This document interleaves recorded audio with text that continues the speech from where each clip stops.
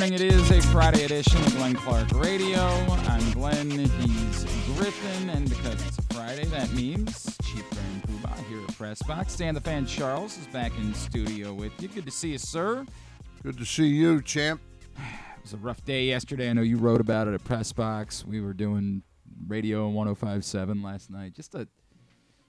It's obviously the news is rough, but it's almost like it's cruelly unfair because yesterday is the day of eternal hope and optimism and pleasant feelings, and within the span of about 10 seconds, all of a sudden that goes away. Coming up a little bit later on in the program, we will catch up with the legendary Gary Williams this weekend. Maryland is celebrating the 20th anniversary of the run to the ACC Tournament title down in Greensboro back in 2004. Led by John Gilchrist. Gary Williams will join us to reflect upon that before they get honored tomorrow at the Maryland-Illinois game. Will Carroll, a longtime baseball writer who's now moved into more of a role talking about baseball injuries. He's got a Substack that sort of dives into the injury side of the sport. Will Carroll will check in with us. We'll get his thoughts on Kyle Bradish, John Means, and the part of the unspoken part of the news yesterday, and particularly related to Kyle Bradish. And Stan, I know, as you alluded to in your piece at Press Box, that's as disappointing as it is to see anybody's injured at this point. The more troubling part with any pitcher is anytime you see anything related to an elbow, your mind immediately goes directly to Tommy John surgery. It's just the nature of the beast. And we don't know that yet with Kyle Bradish, but I think we have every right to be fearful of that ultimately being the case for the man who was the Orioles ace a season ago. Yeah, no question about it. A really dim day. But I would remind Baltimore baseball fans that the Tampa Bay Rays, who were knocked out in their first round, right? It's just true. Just like the Orioles. Yeah. But they won 99 games this past season. And they didn't lose one starting pitcher to a Tommy John injury. They didn't lose two guys to a Tommy John injury. They lost three starting pitchers in the same season. Jeffrey Springs, Drew Rasmussen, not Drew Rosenhaus. Right. Drew Rasmussen, and then third was Shane McClanahan. So it's not the end of the world. It is a real bummer. Because, and I guess we'll find out from Will Carroll, I'm going to estimate when you hear somebody has a UCL sprain, it's a 90 to 92%, might even be higher, that we're looking eventually at a Tommy John surgery. It feels like the conversation that always follows immediately is, well, they've got a choice to make. Like, that's always what this feels like. The next time we hear from someone, their words are going to be, well, they've got a decision to make, and that's just sort of the way that this goes. The fallout. By that you mean whether to do it now Correct, or to waste a couple. Exactly right. Exactly and I use right. the term waste diplomatically, but it is a risk because you're weighing. You already know that it's highly unlikely he's going to pitch this year, okay, and you start to say, okay, if we do the surgery now, he could be ready to pitch at the beginning of next year. You know, he could be actually go to spring training with a shot to be ready by opening day, or if not opening day, by May 1st. Right. Otherwise, you wait these 2 months, you're talking about getting them back August 1st next year. Potentially, yes. Yeah. Potentially, that's the case. So there's more fallout, obviously, that comes from this, which is somebody's got to start. First of all, you hope, as you bring up the Rays, there's no more injury issues between now and opening day, but you're hoping that's a long time at this point that we're talking about. And the John Means thing doesn't appear to be quite as serious, but you're now talking about someone who's pitched very little over the span of the last 2 seasons, and you're just sort of getting to the point with John Means where you're not sure what you can count on. I have a theory, as I wrote, I think, in the piece. I think the Orioles would be wise to almost view him and Cole Irvin as one pitcher and say, boy, if we can get 160 innings out of these two people, that'll take up one of our rotation spots, because the idea of counting on John Means, as much as we love what he brings to the table when he can get to the mound, it's just not realistic. I mean, this guy's not going to give us 120 or 140 innings this year. It seems very unlikely that would be the case. I would think that this is a year where, again, we don't know the severity, but boy, when you read that this is still the lingering effects of what caused him to drop out of being on the roster in the postseason last year, and you go, Jesus, it's 4.5 months since then, and he still got it? That doesn't sound... No, it's not encouraging, encouraging, Stan. None of it is encouraging.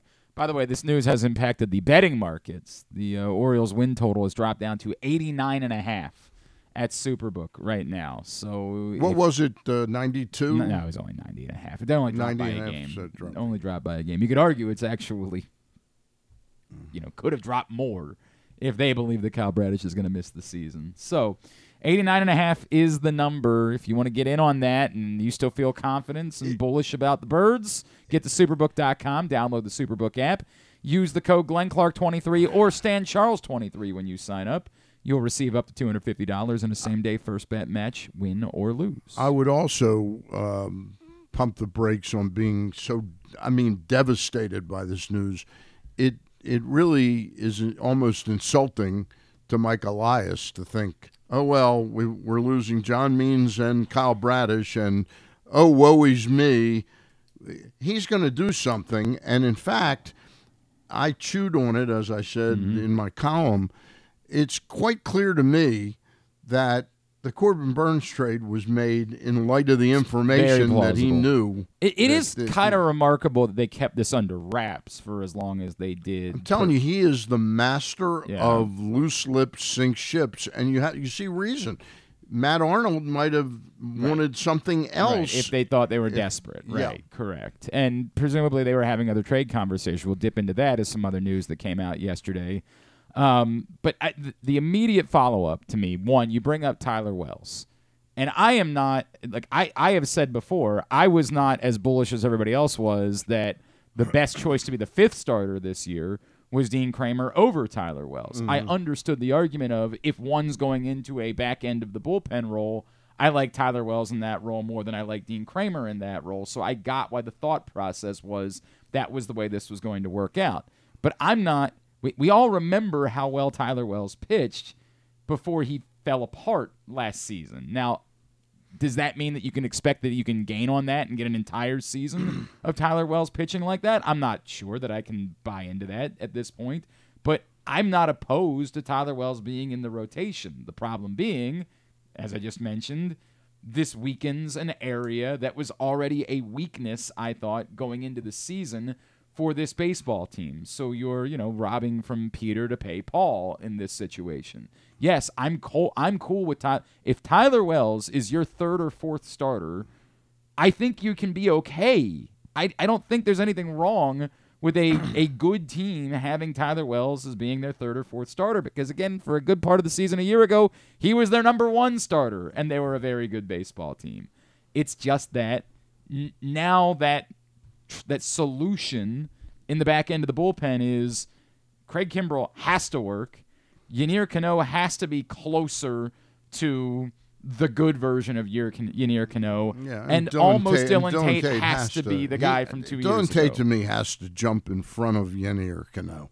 I think that's a vital thing to happen. I was not impressed with Yennier Cano the last 2 months of the season last year. So, what's brutal is over the course of since, August 28th last year, the Orioles have only played 33 games, and they've lost Felix Bautista and Kyle Bradish, both for a year plus. Likely. Likely. Yeah, likely. We got to be careful on how we talk about it with Bradish, because we don't know Look, that yet. But yes. A couple of these, there's a few of these fluke pitchers that do the rest and PRP injection, and somehow they, it has to do, I think, with the severity. They call it a sprain, but I think it's really a tear in the UCL. And, if it's a micro tear, the PRP might be able to help it, and you may be able to noodle through it.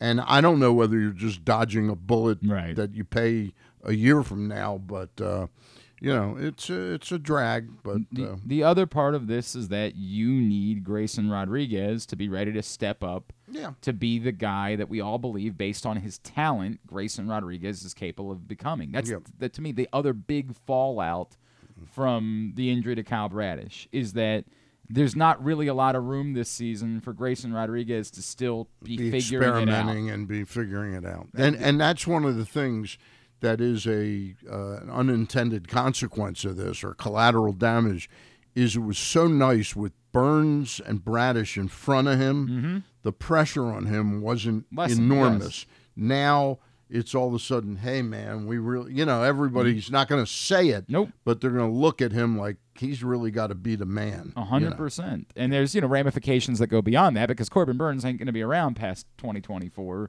So I'm not so sure of that. I hope you're right, but I am not so sure. The history does not suggest that it's likely that you're going to be able to make that happen. I hope there's a lot of things that change under David Rubenstein now moving forward, but we will see. Sure, we will see that. As far as what you could do, we all know what the big ticket items that are still out there are, and add to that list this report from the Miami Herald yesterday that indeed the Orioles hadn't been involved in conversations about Jesus Luzardo. They didn't paint the timeline for us to know definitively. Were they in on Luzardo until they made the Burns move? Were they in on Luzardo still after the Burns move? And I do think that's interesting. The report from the Herald suggests that the bridge that was too far was that the Marlins wanted Samuel Basallo, and the Orioles weren't willing to go there. And that's understandable, I think, although I've gotten into a conversation the last couple of days about how untouchable Samuel Basallo really should be. We were talking to Kylie McDaniel the other day. Kylie McDaniel says, dude, Samuel Basallo is not a catcher, like, long-term. It's not a maybe. He's confident. He is not a catcher. He's a bat. And if that's the case, then I'm probably less inclined to say Samuel Basallo is wildly untouchable. I don't know if Luzardo is the right return. Well, 3 years of control. It's a big deal. It's a big deal. It's very expensive, when you start talking about that, So would you do Basallo for that? I'd give it serious consideration. It's not. It's not like I woke up this morning wanting to trade. No, Sammy of course Basallo. not. Of course not. But the Orioles definitely have a window right now for a couple of years where they've got this group that's going to be together, and you put Jesus Luzardo in there, and unlike Burns, know he's going to be here. I'd be feeling real good about our chances extending this out past this season. And that buys you that. I'm still not sure that to your point, like, I'm not ready. I haven't seen Sammy Basallo have one at bat. I've never even bothered to look at video because it's a couple of years away. And I'm not saying I always want to give up a couple of years away players, but Eric says he is a really special hitter. There's a lot of people that believe he'll be the number one prospect in baseball this time next season. There's a lot of people that feel that way, and that seems if I'm talking Basallo, I'm getting back an old friend. I'm getting back Tanner Scott too. I'm getting Tanner Scott and Luzardo, right? And I'm really going after it this year, which becomes tricky because I don't know that the Marlins are outright saying we don't think we're going to try to win this year and we just want to sell parts, versus them saying, hey, we have a surplus of pitching. And if you want to dip into that and you can give us something that, again, we believe is found gold, then we'll do that. So I don't know if they'd be willing to dip in, but I'd certainly be interested in them being inclined to throw in Tanner Scott as well, and what that would mean. Maybe you got to do Samuel Basallo and Judd Fabian or something like that in order to pull it off. I'd listen. I think that. You'd have to give up more than Basallo to get Luzardo. I mean, probably, I think you're talking, yes, a package that starts with Basallo. That's fair. I mean, I'm thinking Ramon Urias is a player that would be a nice little, not like a centerpiece of a trade, but when they're looking at their team, he's a Gold Glove caliber defender where they have Jake Berger at third base right now. They've got Josh Bell at first, so first is kind of cut off, but Bell and Berger could DH. Urias would be terrific at third base. He could play second base. So I would expect he might be a part of this. They might want Connor Norby, and they might want one of the outfielders, Kerstad and or Kauser. I would think that it would be to say Basallo and Kerstad that would be. That's a really heavy price to pay at that. Would you have done the Basallo trade for Luzardo, like Basallo and change, before the news of yesterday? Would you, or are you more is it more inclined to say just yes because of the Bradish injury? Even 2 weeks ago, before the Burns trade was announced, how? I think before the Burns trade, I'd be inclined to do a lot of things, right? Yeah. Like they desperately needed somebody. They needed now, today or after the Burns trade. It's a good hypothetical, Griffin, but I don't know. I just don't know. Clearly knew that Bradish's season was in jeopardy. Mm-hmm. They knew that because he had the PRP in January. I believe that's the case. Yes. Yeah. So I'm very, not very. It's troubling news as a baseball fan. Well, but what baseball fan doesn't suffer these things? Again, of course. I remind people that the Tampa Bay Rays won 99 games last year, losing 3 of their starting pitchers. So we add to the conversation. It doesn't need to be a trade for Luzardo. That doesn't have to be the case. There are still pitchers that are available. Pitchers out there, that don't cost you anything in a trade. Now, there's a huge range there. There's the top of the market that we assume the Orioles won't go back to. Although, again, whatever the involvement is from David Rubenstein already, and I guess Rob Manfred said yesterday they're looking to fast-track the ownership change, and so maybe that picks up the pace on decisions like this, although we've seen this before with guys who come in a little bit later and don't get spring training start. You don't really want this to linger to closer to opening day before you bring a pitcher in. But perhaps if David Rubenstein is confident with where they are in the process today, and remember, he said the other day what he wants to give back to his hometown. Well, giving back Jordan Montgomery would be wonderful. We'd be all in favor of you giving back Jordan Montgomery to start things off. I still don't believe that's where they're going to go, but it's there. As you pointed out in the column, there's plenty of other guys on the next level of the market. The Orioles throughout the offseason have been tied in particular to Michael Lorenzen, who's not going to excite anyone. And there's an argument to be made about how much better Michael Lorenzen really is than the options that you have internally, with the trade-off being, were you so intent on Tyler Wells being in the back end of the bullpen that even if someone isn't necessarily better than Tyler Wells, you just want to have them as the option because you want Tyler Wells to be in the bullpen? And that's the part that I feel like we still haven't gotten an answer out of the Orioles, because instead of being able to ask those questions yesterday, the questions were all about, the injuries. I mean, the other way to go is if you're thinking now of moving that piece over, who's out there that you could get as a relief pitcher that plugs in? Ryan Stanek. Ryan Stanek seems like the best name that I can think of out there. I don't know. Brad Hand doesn't excite me much. What would the money be for Ryan Stanek? What would that? Probably 3.5 to 4.5 in that range, something like that for a season. I mean, he's sitting here. It's February 16th. And he doesn't I have get a it. deal yet. I get it. I don't think he's last year he made 3.6. Yeah. So he's probably a 4.5 guy. It would seem like the type of move that you could make if that's the way that you want to go, and I'm in favor of that being something that you consider in this process. So picking somebody like that up right now, like announcing that in the next couple of days, makes it sort of like now you've got options. It opens, because you also remember you do have Cole Irvin, who I'm sure it doesn't excite anybody, but he was a pretty darn decent pitcher for the Oakland A's for 2 straight years before we got him, and we panicked on him like April 4th last year, after one start. I think he's capable of giving you 150 to 170 innings, Cole Irvin.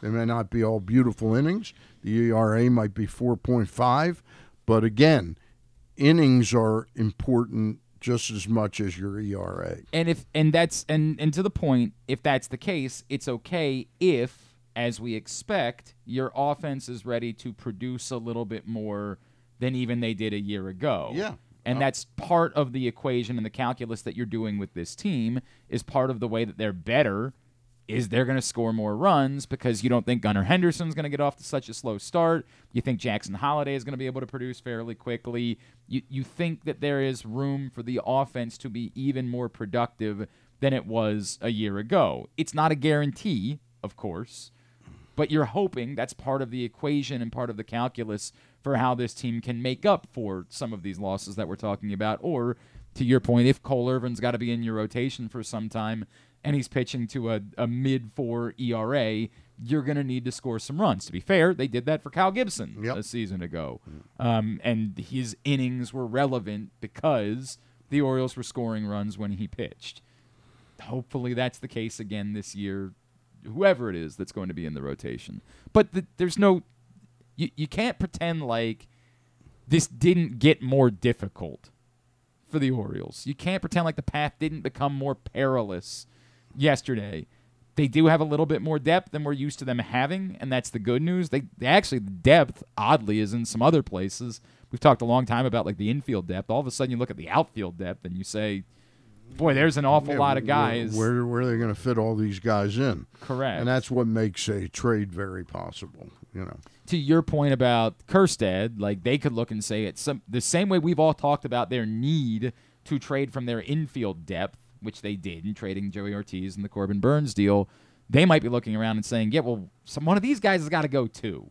Like, we got 6. If you include Stowers, I guess you have 6. But Stowers, it's a tough one to still include at this point. Yeah. You still have 5 between Hayes, Mullins, Mountcastle, Kjerstad, and Cowser. Mm-hmm. You have 5 that you think all should be, in a normal world, everyday caliber players somewhere at this point in their career. And they sure as hell can't all be everyday guys here.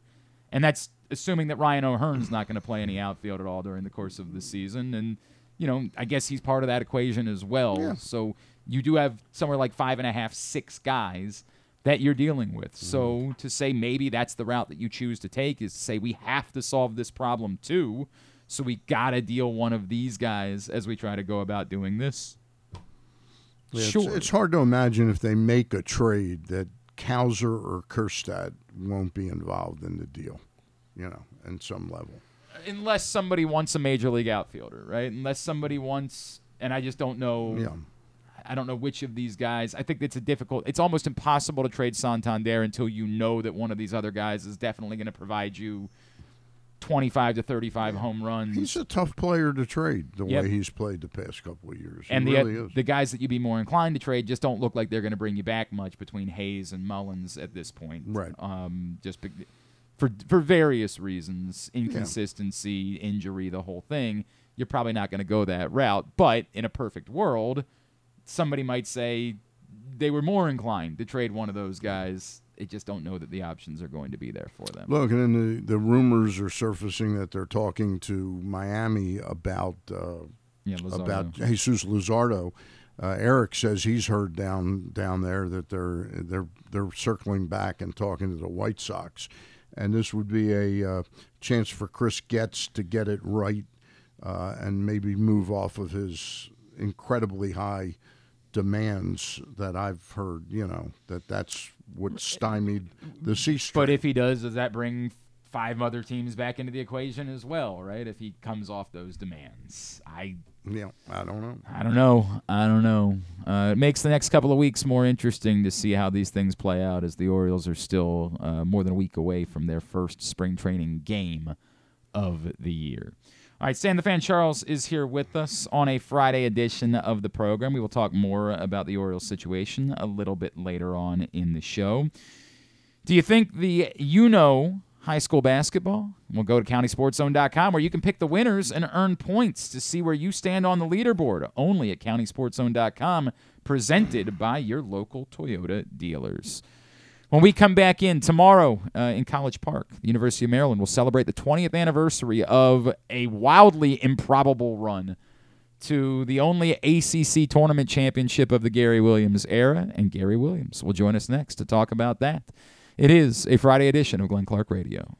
Hey, it's Jeremy Kahn. This postseason, bet in person at the Green Turtle Bet Park Sportsbooks with locations in Canton and in Towson, and enjoy the best in-class sports wagering experience at their state-of-the-art facilities, bringing an unmatched sports betting thrill.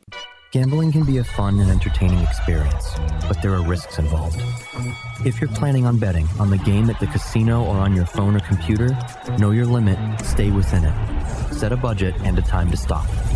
Remember, gambling isn't a financial solution, and it doesn't mix well with alcohol or drugs. Know the risks and have a plan before you begin gambling. For free and confidential services, call 1-800-GAMBLER 24/7 or go to helpmygamblingproblem.org.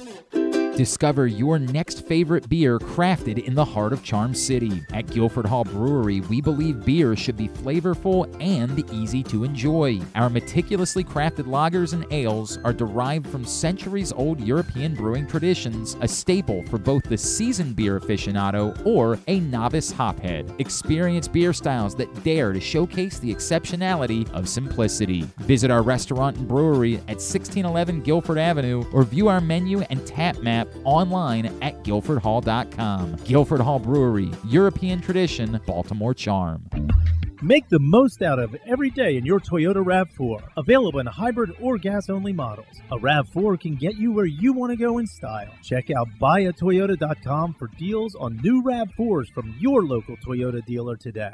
There's so much focus on sports betting these days, but I want to talk about an area that nobody wants to gamble on, where you choose to go out and spend your hard-earned dollars to eat. The Costas Inn is no gamble at all. The quality on their menu is outstanding, and the value is off the charts with a great and varied list of specials Monday through Friday. And the staples of the menu, whether it's salads, burgers, fish, they're all fantastic. And I haven't even mentioned the crabs or crab cakes yet. So check out the menu for yourself at CostasInn.com. When choosing a place to dine, never gamble on the food you put in your belly. The Costas Inn at 4100 North Point Boulevard or call 410-477-1975 for reservations and your steamed crab orders.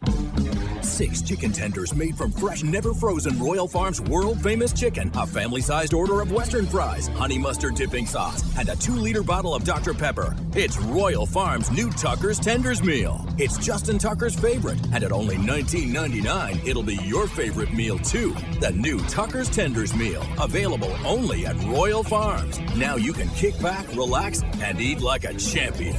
Real fresh, real fast, Royal Farms.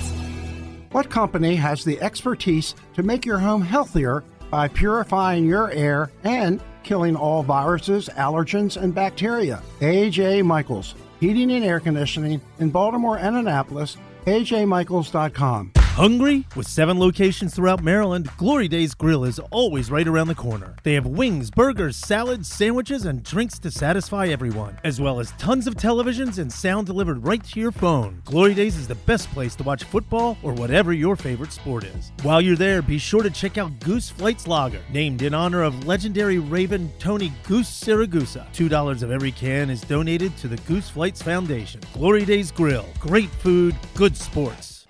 One of the things that's definitely wrong with this country is that this dude still has a job somehow, some way. Glenn Clark. Griffin, you want to let everybody know why it's always a good time to be at Live Casino and Hotel? Of course I do. It is because of Sports and Social, which will be the Sports and Social at Live Casino and Hotel Maryland, which features an on-site FanDuel location, and it will be the ultimate spot to watch this weekend's big fights, UFC 298, as well as any college basketball that you want on their massive 100-foot media wall. So order up your favorite game day bites, take a sip from their signature crushes and extensive beer selections, all just steps away from the FanDuel Sportsbook. So watch, wager, and win at Sports and Social at Live Casino in Hotel Maryland. At Arundel Mills, must be 21. Please play responsibly. For help, visit mdgamblinghelp.org or call 1-800-GAMBLER. All right, very good. This morning, Brandon Hyde, meeting with reporters down in Sarasota, says that Tyler Wells and Cole Irvin definitely have the inside tracks to rotation spots at this point, and that the rough draft for John Means to pitch in MLB games is sometime in April, which I think would be very good news if that were to work out and lightens the load potentially for what it is that the Orioles are dealing with. Coming up in just a second, Gary Williams will join us as we will catch up with the former head coach at the University of Maryland. They get ready to celebrate the 20th anniversary of the ACC Tournament title. Last night, a historic moment in college basketball as part of a 49-point effort Caitlin Clark from Iowa becomes the all-time leading scorer in women's basketball history, overtaking Kelsey Plum, 49 points last night.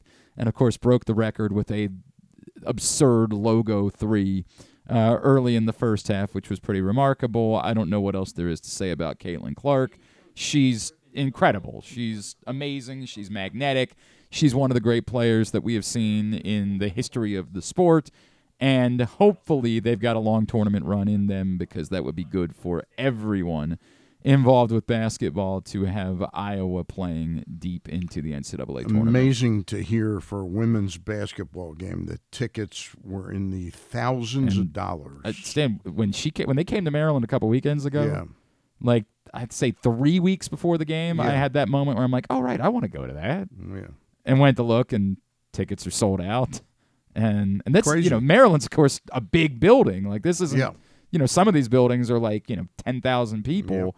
And it was not thousands, because obviously there was a record that they were going for last night. But the cheapest, get in. $250. Oh, yeah. It's unbelievable. Like, the traveling show that she has been everywhere she's gone this season. It's been awesome to see. And there's a girl playing at USC named Juju Watkins who might very well be better. Yeah. Like, it's wild right now, that era of women's college basketball. All right, as we mentioned, tomorrow Maryland takes on Illinois at home, and they will be celebrating the 20th anniversary of the 2004 ACC Tournament Championship. Joining us now, of course, the Hall of Fame head coach of that team, the legend Gary Williams, is with us here on GCR. Coach, it's Glenn and Stan the Fan Charles here in Baltimore. It's always great to catch up with you. Thank you so much for taking a couple of minutes for us this morning. No, thanks for calling. It's good hearing you guys again. Oh, it's great to hear from you, Coach. And, it's funny, I use the word improbable, right? And I think for a lot of people that don't think back 20 years ago, they remember you guys are still coming off the heels of having won the national championship. And they might forget, like, just how wild of a weekend this was, where you had to win 3 games in 3 days, all against ranked opponents. Gary, if I take you back 20 years ago, going into that weekend, did you have any idea that this was coming? Well, we had kind of an up and down year. We weren't real consistent, but we had moments where we were pretty good. We had lost some really key backcourt guys the year before, in Steve Blake and Drew Nichols. Whenever you lose your backcourt, that experience, how to play, situations, all that comes down to your guards a lot of times. So I was very concerned with that. But, John Gilchrist came on and he was a very strong, tough point guard. And he obviously had the 3 best games of his career in the ACC tournament. His performance for the guys that go way back, rivaled Randolph Childress, who played for Wake Forest and just had 3 days where he dominated. And that's what John Gilchrist did. And, we beat Wake. They were on Friday night. We had the 9 o'clock game. They were the number 3 seed. And then Saturday afternoon at 1, we played NC State. They were the number 2 seed in the tournament. And then we beat Duke, the number 1 seed. Duke had won 5 straight ACC championships going into that game. The winner of the conference tournament is the ACC champion. That was set up in the 50s when the league was formed. Gary, the playing the game in Greensboro, can you explain to our listeners out there what that's like for a team like Maryland that isn't part of that North Carolina group of teams, how tough that gauntlet was? Well, I mean, you look at, the history. I think in 56, maybe Maryland won. Bud Milliken was the coach, and the league had just been formed. 84, Lefty Drizel's team won, and then we won, and that's it. That was it in the ACC. And look at all the good basketball teams that Maryland had during Lefty's time, my time, national championship team, Final Four team, did not win the ACC tournament. And, part of that is that the league is so good. There's, to win 3 consecutive days is hard. But, they're road games. When you play at Carolina in anything, they're road games if you're Maryland. And that was always the problem. If you played a tough game, you had to come back and play right away. The fan base gradually got to be all Carolina if you played a Carolina team, because teams lose and sell their tickets, and the people that buy the tickets are the people that live around there. So whether it was in Greensboro or Charlotte, didn't matter. It was going to be a tough game. It worked out still, obviously, in the end. You mentioned Lefty, and I remember there being, like, you talking about what it meant to you to win the ACC tournament. And remember you talking about, because you knew how much it meant to Lefty to win the ACC tournament in the 80s. And I don't remember exactly, what the synergy was, but could you remind me of why that was so important to you and Lefty's role in all of that? Yeah, it definitely was. I mean, Lefty had a lot of success, but to win that tournament, that was something that was, it was proven very difficult to do. And I know when he got it, we talked a little bit, how important that was, as being connected to Maryland. I had gone to school there, played there. So it was big for me. And you talk to Maryland alumni, a lot of the older alumni back then in 2004, that was as important to them as winning a national championship. It really was. And it's just the frustration of going down there with good teams and not being able to win. I think that just, was in a lot of people that connected to the University of Maryland. So when, the few times that we did win, with Lefty and myself winning an ACC tournament, that was big. It clearly was. It was a big deal. Do you feel any sadness that it doesn't exist? I say this, like, the ACC doesn't really exist anymore, right? Like, no, I mean, yeah, it's not. We got a lot of heat when Maryland went to the Big Ten. Obviously, I think it was 2014. But the big, the ACC had already basically broke up the Big East. They took all the football schools from the Big East, Syracuse, Virginia Tech, Miami, whatever. They all became part of the ACC, and the Big East has reformed, and they're a good basketball league. But it's nothing compared to what the Big East was when you had so many really good, tough teams in there. Now you look at the ACC.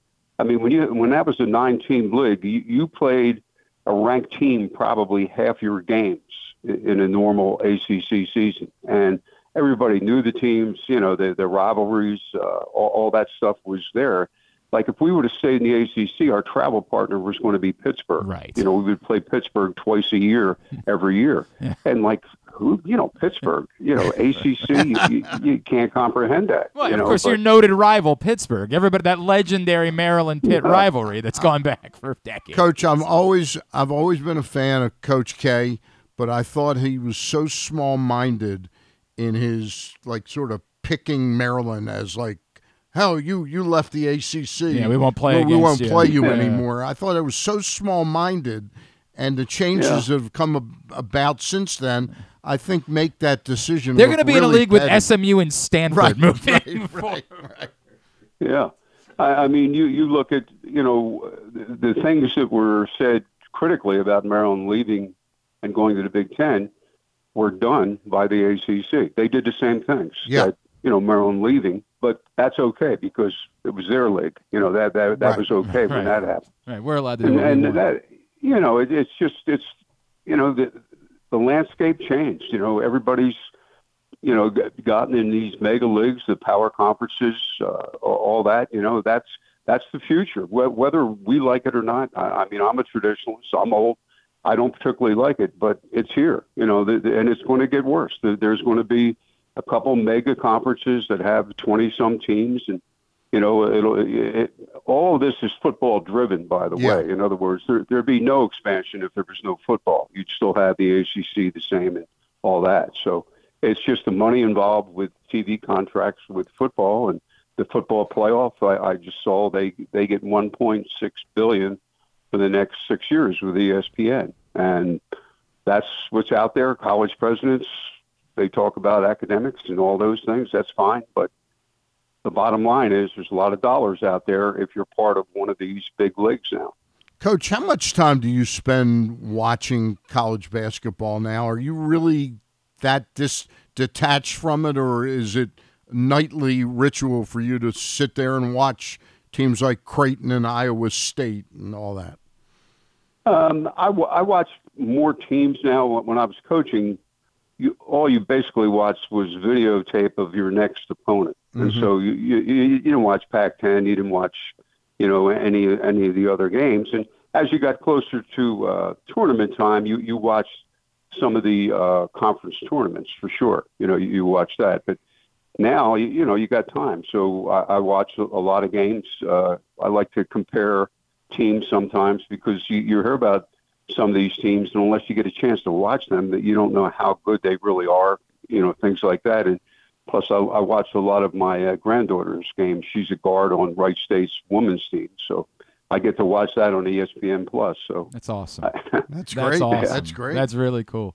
Coach, I wonder, obviously it's been a tough season for Maryland this year and up and down, and I know that there was a lot of excitement coming into this year because of how much success Kevin Willard found in his first season. Has this year to you been a reminder of how difficult this is when you come into a program, that anyone who expects that you're just going to have a ton of success immediately, that's not a reasonable thought process for someone that's trying to lay some groundwork? No, I think coaching's true of probably a lot of jobs where you think program before you take the job, but you don't really know it until you get there and get caught up in the whole routine of the job. And they had a great year last year. They won an NCAA tournament game. They were a strong team. And this year, I think that the defense is exactly the same. And everybody that watches Maryland basketball knows that they've had trouble scoring. It's basically come from three players, the scoring, and as the season goes on, other teams pick up on it, do things to try to take a young out of the game and, things like that. So it's been really tough. And I think the freshmen, people thought, well, those freshmen are going to come in and they're going to play great. Well, very few freshmen come in and play great their first year. It takes time. And I think you're starting to see signs that some of the freshmen at Maryland are starting to play better now. And I think that's going to be a key down the stretch. And, the Big Ten tournament is how well the other guys can play beside the three main players that score all the points. Coach, the headaches you had when you were running the program, how different is today's game from, Kevin's headaches as to what he's got to manage? How much different is it than it was when you were coaching? Well, when I came in, it wasn't any fun because of the sanctions from the previous administration. No TV, no NCAA tournament for a couple of years, reduced scholarships. We've had to pay a pretty big fine back then in '89. Nowadays, your team is year to year. We had the opportunity, when all of us that were coaching during that period had the opportunity to build a program. Very few guys even thought about transferring. And now transferring is looked at as not a negative. It's what players do. They find out their worth with the NIL and all those things, and go into the transfer portal hoping somebody will bid on them, really. In other words, the transferring is based on, a lot of times, how much money I can get at another school, rather than it's a better playing situation. The coaching staff I like better. That's secondary. The most important thing is, for a lot of these transfers, is how much money they can get at their next place that they go. Coach, of course, we think of you as being a great basketball coach, right? Like that's eternally what we would talk about when we say Gary Williams, man, you could give him anybody and he could coach them. Do you feel like that could have still worked in this era of basketball, just being a basketball coach? Or do you say, I don't know that I would have been able to do this in this era? Well, I think you have to have you have to accept what's here. The NIL, every major school has a collective that raises money so that they can be competitive with the best players in the country in terms of what they can get. We all saw the Hunter Dickinson saga as he left Michigan and wound up at Kansas. I mean, that's worth $1 million to the kids, so you can't really fault him for getting $1 million this year for playing for Kansas. And that's just the way it is. And so you have to be able to be competitive in that area. That was an area I didn't have to worry about. There was no meeting people, trying to get them to contribute to get some money together so you can get some players. And when you think about it, that's as important as anything now. You can be a good recruiter as an assistant coach, but if you don't have the money to back up your recruiting effort, you're not going to get that player 90% of the time now. Yep, they're just going to go to a program that's loaded and happy to help. I completely get it. I should also plug that, of course, Gary's involved with the Basketball Coaches DC podcast, which is available wherever you get your podcast. Of course, Chris Nockey, a part of that, Ed Tapscott. Coach, there are a couple names that I wanted to run by you, as you are, of course, a Naismith Basketball Hall of Famer. This weekend, the Hall of Fame will trim the list down of nominees to the semifinalists, and there's two names on that list that stand out that I just wanted to get a thought, and I don't know if either one of them is going to make the list of the semifinalists. The first one is the great Buck Williams, who I feel like his accomplishments are just almost like completely forgotten from that era Hard of to believe basketball, he's not and how truly great Buck was. Yeah, you almost look at that, and you would think that there should be a veterans committee like baseball has that can pick guys from different eras. And Buck Williams, he'd be a great – put Buck Williams on Maryland's team this year. Maryland might be a Final Four team because that one big, tough inside player that gets your 15 rebounds a game, that type of thing, that was Buck Williams. And he was never hurt. You know, he just was consistent. He could score inside, played in the NBA for 15 years. He definitely should be in the Hall of Fame. But like you guys said, time goes by. People have short memories sometimes. You know, it's always that next great player that people talk about. And, you know, Buck is, I've gotten to know Buck very well, and one of the great people, one of the great representatives of the University of Maryland. The other one I wanted to run by you, I genuinely don't think I've ever asked you about him, and I don't know what your relationship was like, but I'm pretty sure you guys played against each other a couple of times. We just lost him a couple years ago. One of the winningest coaches in basketball history, Jim Phelan from out at Mount St. Mary's. I'd be kind of interested to know what kind of relationship you had with him and how crazy it is to you that a guy that all he ever did was win like 1,000 games isn't in the Hall of Fame at this point. Yeah, and you know, Jim Phelan, obviously what he accomplished at Mount St. Mary's is incredible in terms of number of wins. I think, once again, the time he had a lot of those wins and, you know, the lack of publicity, lack of TV that you get at a place like Mount St. Mary's goes into that. And, you know, certainly based on number of wins, he should be in the Hall of Fame, whether that impresses the committee. And I think it's 24, 25 people on the committee. And I know there's been some letter writing done for Jim Phelan to the committee. It just, you know, you send a letter to the Hall of Fame committee. That's what you do. And Jim Phelan, you know, you look at, to me, you should look at the impact that a Jim Phelan has had on the game. All the players that have played for him, going on to be successful, things like that, really don't get the attention that you know, things like that should get when you look at situations like that. And the, you know, the Hall of Fame has expanded in terms of the number of college coaches they take. So, you know, hopefully he gets his turn this year. Coach, last question I've got for you is, I know how much this program means to you, what you kind of gave up to come to Maryland and what you had to fight through there.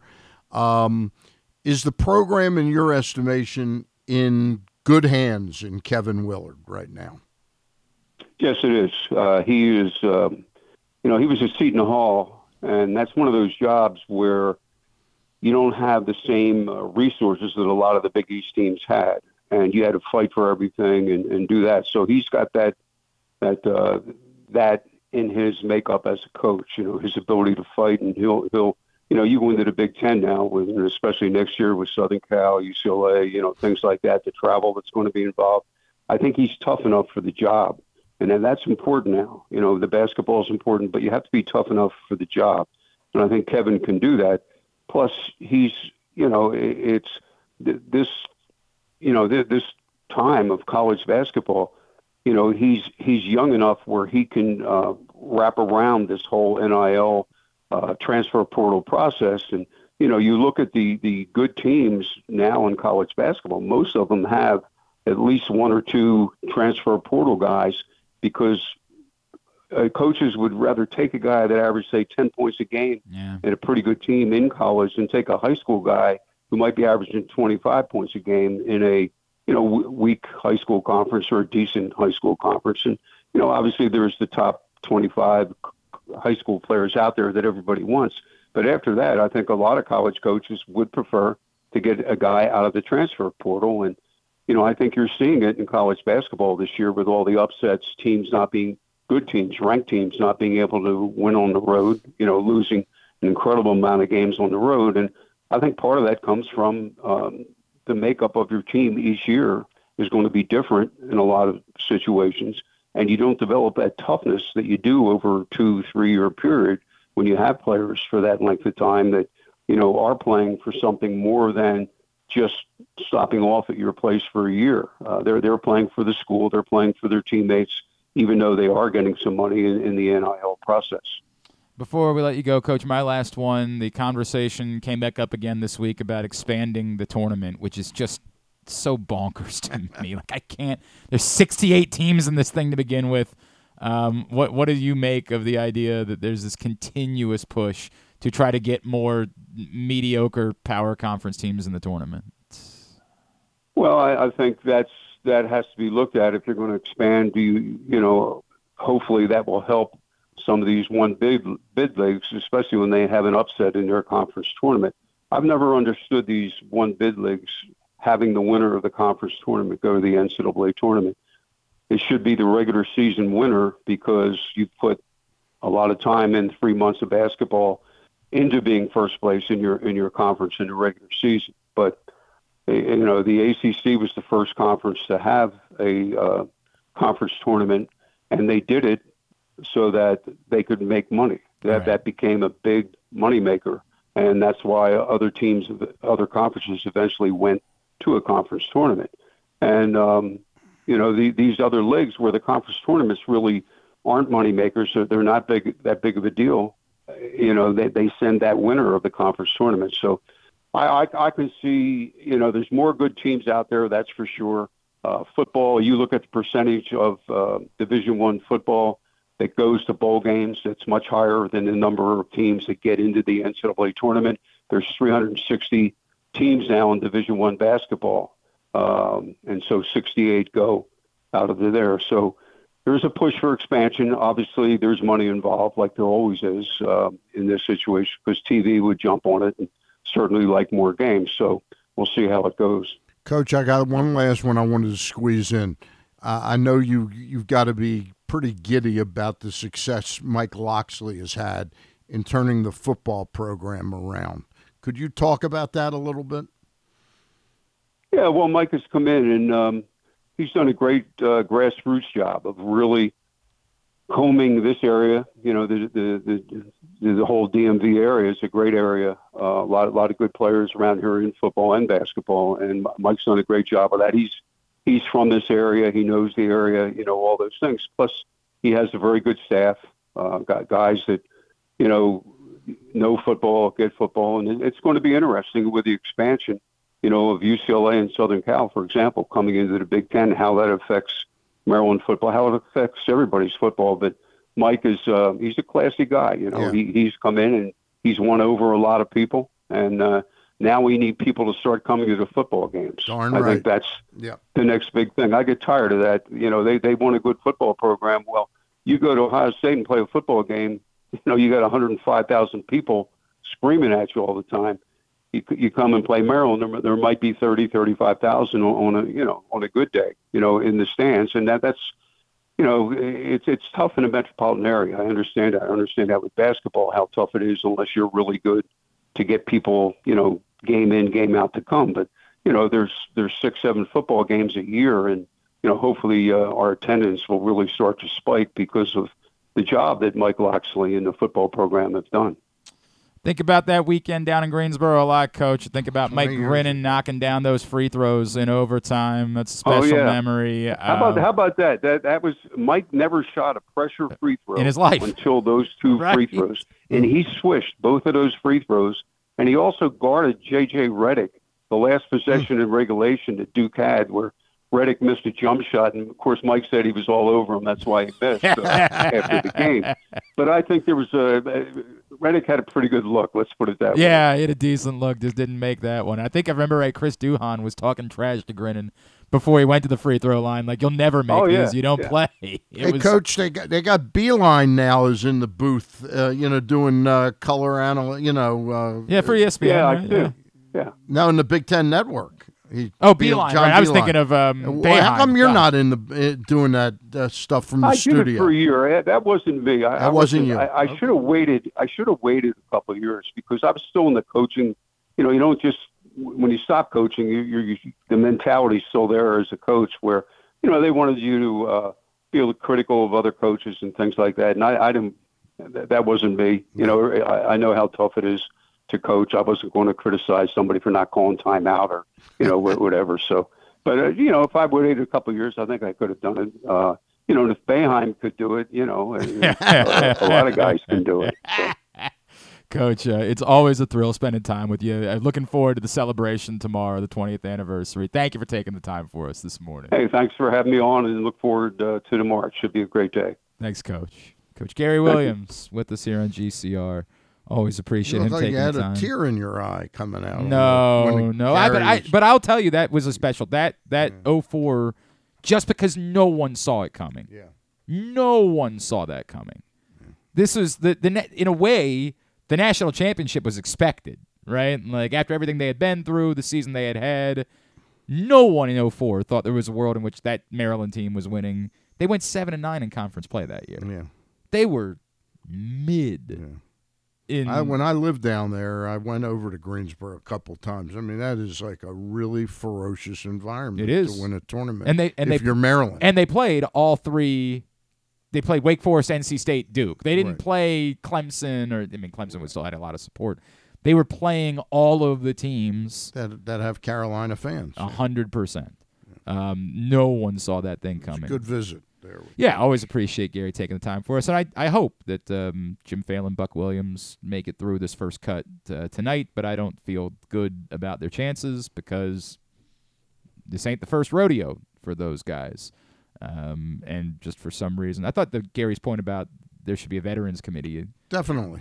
Like any Hall of Fame should have a like the same group of people looking at these people every year and coming to the same conclusion that it's insanity. It would at least be nice to have another group of people, another group of eyes, people that and maybe you get a little bit more distance that have a different thought process and say, we think you're missing something on. I mean, look at Art Modell, not to beat a dead horse, literally dead horse, but she's a whiz. It's now like a dead issue because we've moved on to an entirely new generation. Yep. And, Stan the Fan Charles is here in studio with us. Always appreciate him hanging out on a Friday, and I always appreciate delicious Goose Flights Lager. They're available right now in cans at your neighborhood Glory Days Grill, all of the Glory Days Grill locations in the state of Maryland. Also available in cans at the Green Turtle Bet Park Sportsbook in Canton, and available in cans at Alonzo's on Cold Spring Lane in Roland Park.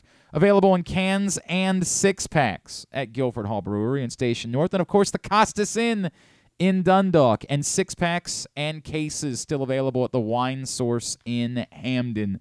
It's not just a delicious beer. It's not just an awesome collector's can.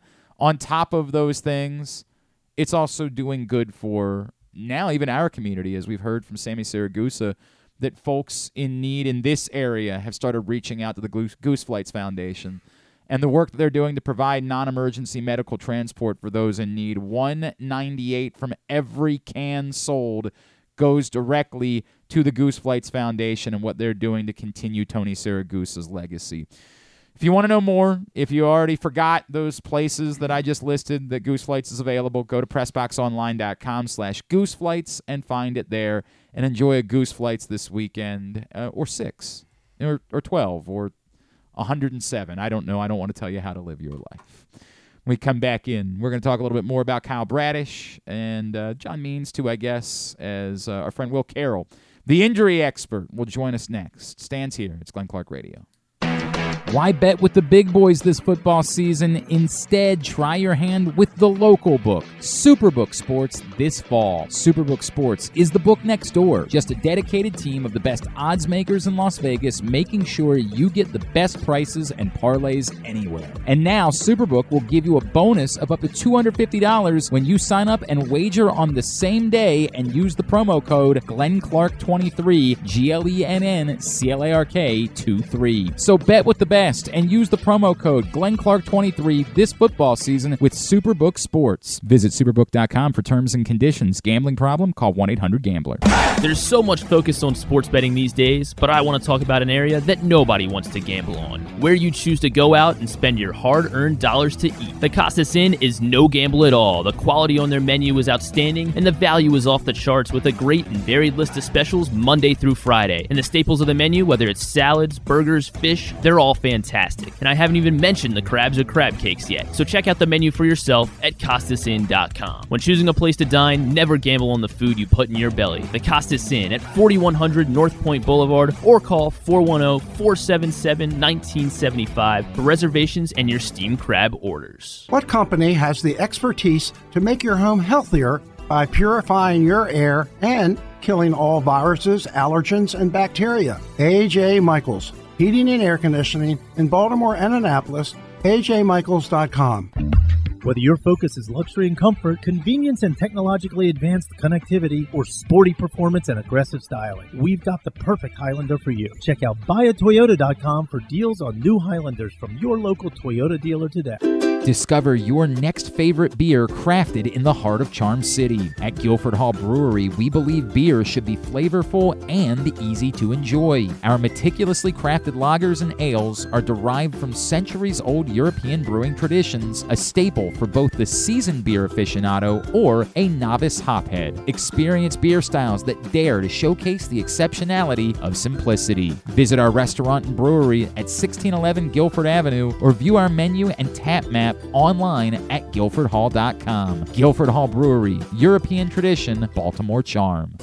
The latest edition of Pressbox is available now, and it's our very special annual Best Of issue. On the cover, we celebrate Orioles manager Brandon Hyde as our Mo Gabba Sports Person of the Year, and the Orioles as our Team of the Year, with Stan the Fan Charles and Glenn Clark sitting down with Hyde to discuss his role in creating the culture that defined the Orioles' magic season. Also inside, we recognize the top people, performances, and moments of 2023. Pressbox is available for free at over 500 area locations, including 60 Royal Farm stores, and you can always find the entire edition as well as the best daily coverage of the Ravens, Terps, and O's at PressBoxOnline.com.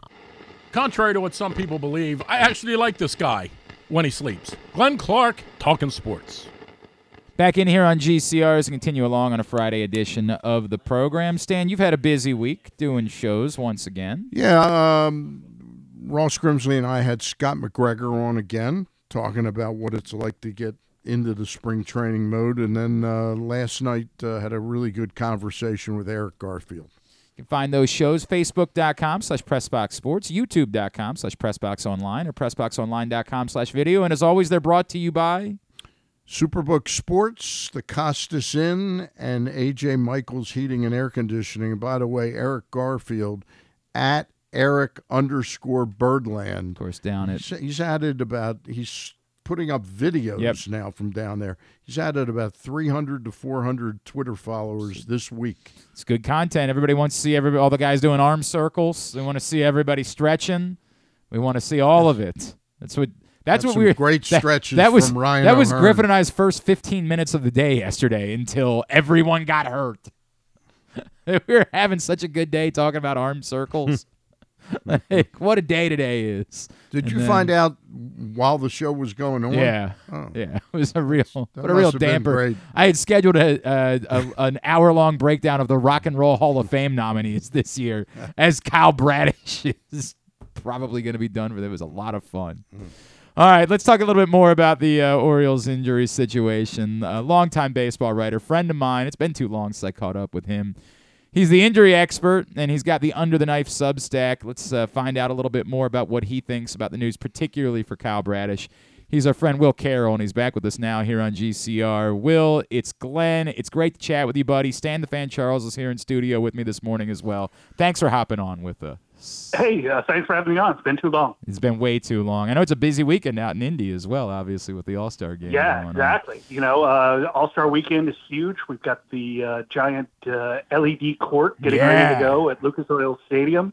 The dunk contest in the dome should be pretty good. I hear they're going to keep the roof closed, which is good. But Indy does events. We know how to do this kind of thing and do them upright. I will have to admit, I will watch none of it, Will. I'm sorry, it's just not for me anymore. But, I get it. Yeah. The dunk contest is so washed. But it's awful. I'm really hoping the one moment is going to end up being that Curry versus NSQ. Yeah, that's pretty good. That should be pretty good. And then hopefully they'll run it back next year with Caitlin Clark. All right, so Will, obviously, the immediate reaction to news like this with Kyle Bradish, and Stan and I talked about it earlier, Stan wrote about it, it's hearing that he's hurt right now, but it's the secondary fear that comes along with that anytime you're talking about basically any type of an elbow injury, but particularly this one, the immediate thought is, oh, well, can we just skip to the part where they say he's going to need Tommy John surgery and get on with it? Yeah. Is that what your gut tells you about what you heard about Kyle Bradish yesterday? Yeah, it's certainly headed that way. But, you have to take the chance.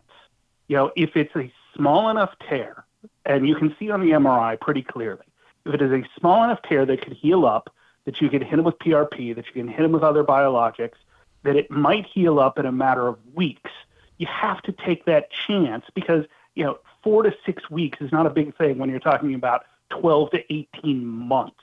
If you could have Bradish back as soon as May, that is worth the gamble of waiting and seeing. Yes, the vast majority of UCL injuries are going to end up with Tommy John surgery or the newer augmented surgery. But with this one, you do have to worry that it's headed that way, that Corbin Burns trade looks even smarter now. But remember, again, one of the things that fans don't understand is one of the key things a team has as an asset is their medical staff, and these days the sports science staff. People focus on the analytics staff, on the coaching staff, but that sports medicine and sports science staff is huge. And the staff they have there in Baltimore ranked as one of the top ones of the last 2 years. So I think that should count for something as well. Well, they call it a UCL sprain, but it is a tear, isn't it? A sprain is a tear. Okay. The definition of sprain is the tearing of a ligament. Okay. So what we do is we grade it. Anytime you hear somebody say, "Oh, it's not torn, it's just a sprain," they're an idiot. Just as simple as that. Yeah. A sprain is a tear. If you go to my Twitter feed, I wrote an article about this in 2014, explaining the difference. When you strain, a strain is just the tearing of a tendon or a muscle. So it comes in degrees. Anytime you get to about a 25 to 33% thickness tear of the full thickness of the ligament, that's where it has to be reconstructed. Again, I mentioned this earlier, there's now augmentation where they can put a piece of suture tape in there. It looks kind of like a really small shoelace made out of Kevlar or a Kevlar-like substance, and that overlays it, and guys are coming back in weeks. I have a thing not terribly far from you guys. There was a girl that tore her ACL, was back playing 6 months to the day. Playing. And so that kind of surgery, we're seeing huge, huge jumps. So hopefully, worst case, that's one of the possibilities That's for Bradish. That's fascinating about women's tears because aren't they more prone to tears? Yeah, they are. There's a lot of reasons for that. First, they're usually not given as much care. It's just one of the sad things about America. The other is they're a little more prone to it from the anatomical standpoint, right. The way the thing. But there's actually studies showing that's not really that big a deal. When you take a look at ACL prevention programs in soccer, we've seen 45% reductions, and yet youth sports around America do almost none of this. Well, let me follow up that. So tell us exactly, and I'm a little familiar with this, but I certainly couldn't explain it as well as you. what the PRP injection, where did that start to come from? And is there actual medical data that supports that it can help the healing process? Yeah. That's a great question. PRP is platelet-rich plasma. What they do is they take your blood out of you, put it in a centrifuge, and basically spin the platelets out there. So it's a concentrated blood product from yourself. They inject it back in. The theory is, and this started in the late 70s, early 80s, the theory is that the healing factor is in the platelets. If you can put it directly into the healing site rather than waiting for the body's own process, you can speed the healing. There's a lot of studies on this and things like it. They're very mixed. I can remember hearing Dr. Andrews back, probably 7-8 years ago, saying he did it on pretty much all his patients. He wasn't convinced it helped, but he knew it didn't hurt. So, even if you're just getting the placebo effect, then it's something. There's other products where they add things in, things like orthokine. You probably remember Kobe Bryant going to Germany for therapy. Yeah, I do. It's not legal here because it takes the blood out, adds things to it, and is stored for over 24 hours. There are other things like biologics, which are basically other agents. When you talk about some of these miracle drugs we have now, like Humira and things that are for other diseases. It's things that are biosimilar, and so you'll see things like that. So you'll often see things like stem cell injections. They basically take the bone marrow out of your hip and then inject it into the site of an injury, again, hoping to speed up the healing process. He is Will Carroll, the injury expert, the Under the Knife Substack. He's with us here on GCR.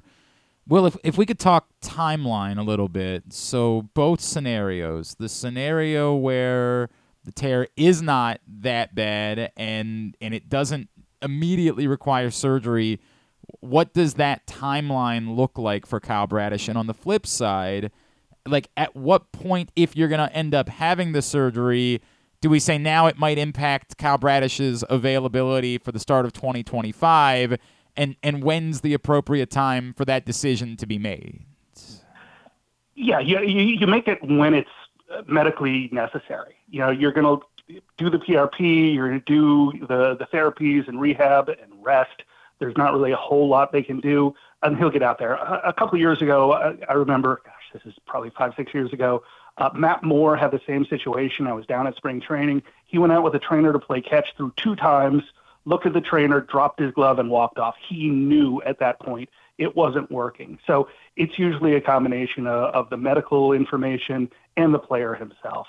So it'll be done. I would think they'll know by this time in March, certainly before the season starts. Is there a standard at this point for if it ultimately is Tommy John, like what the recovery time looks like at this point? I mean, I know Tommy John is not the death knell that it once was, but is there a standard at this point for, hey, assume that means it's going to be 12 months, it's going to be 14 months, whatever it is? Yeah, it's usually 12 to 18 months.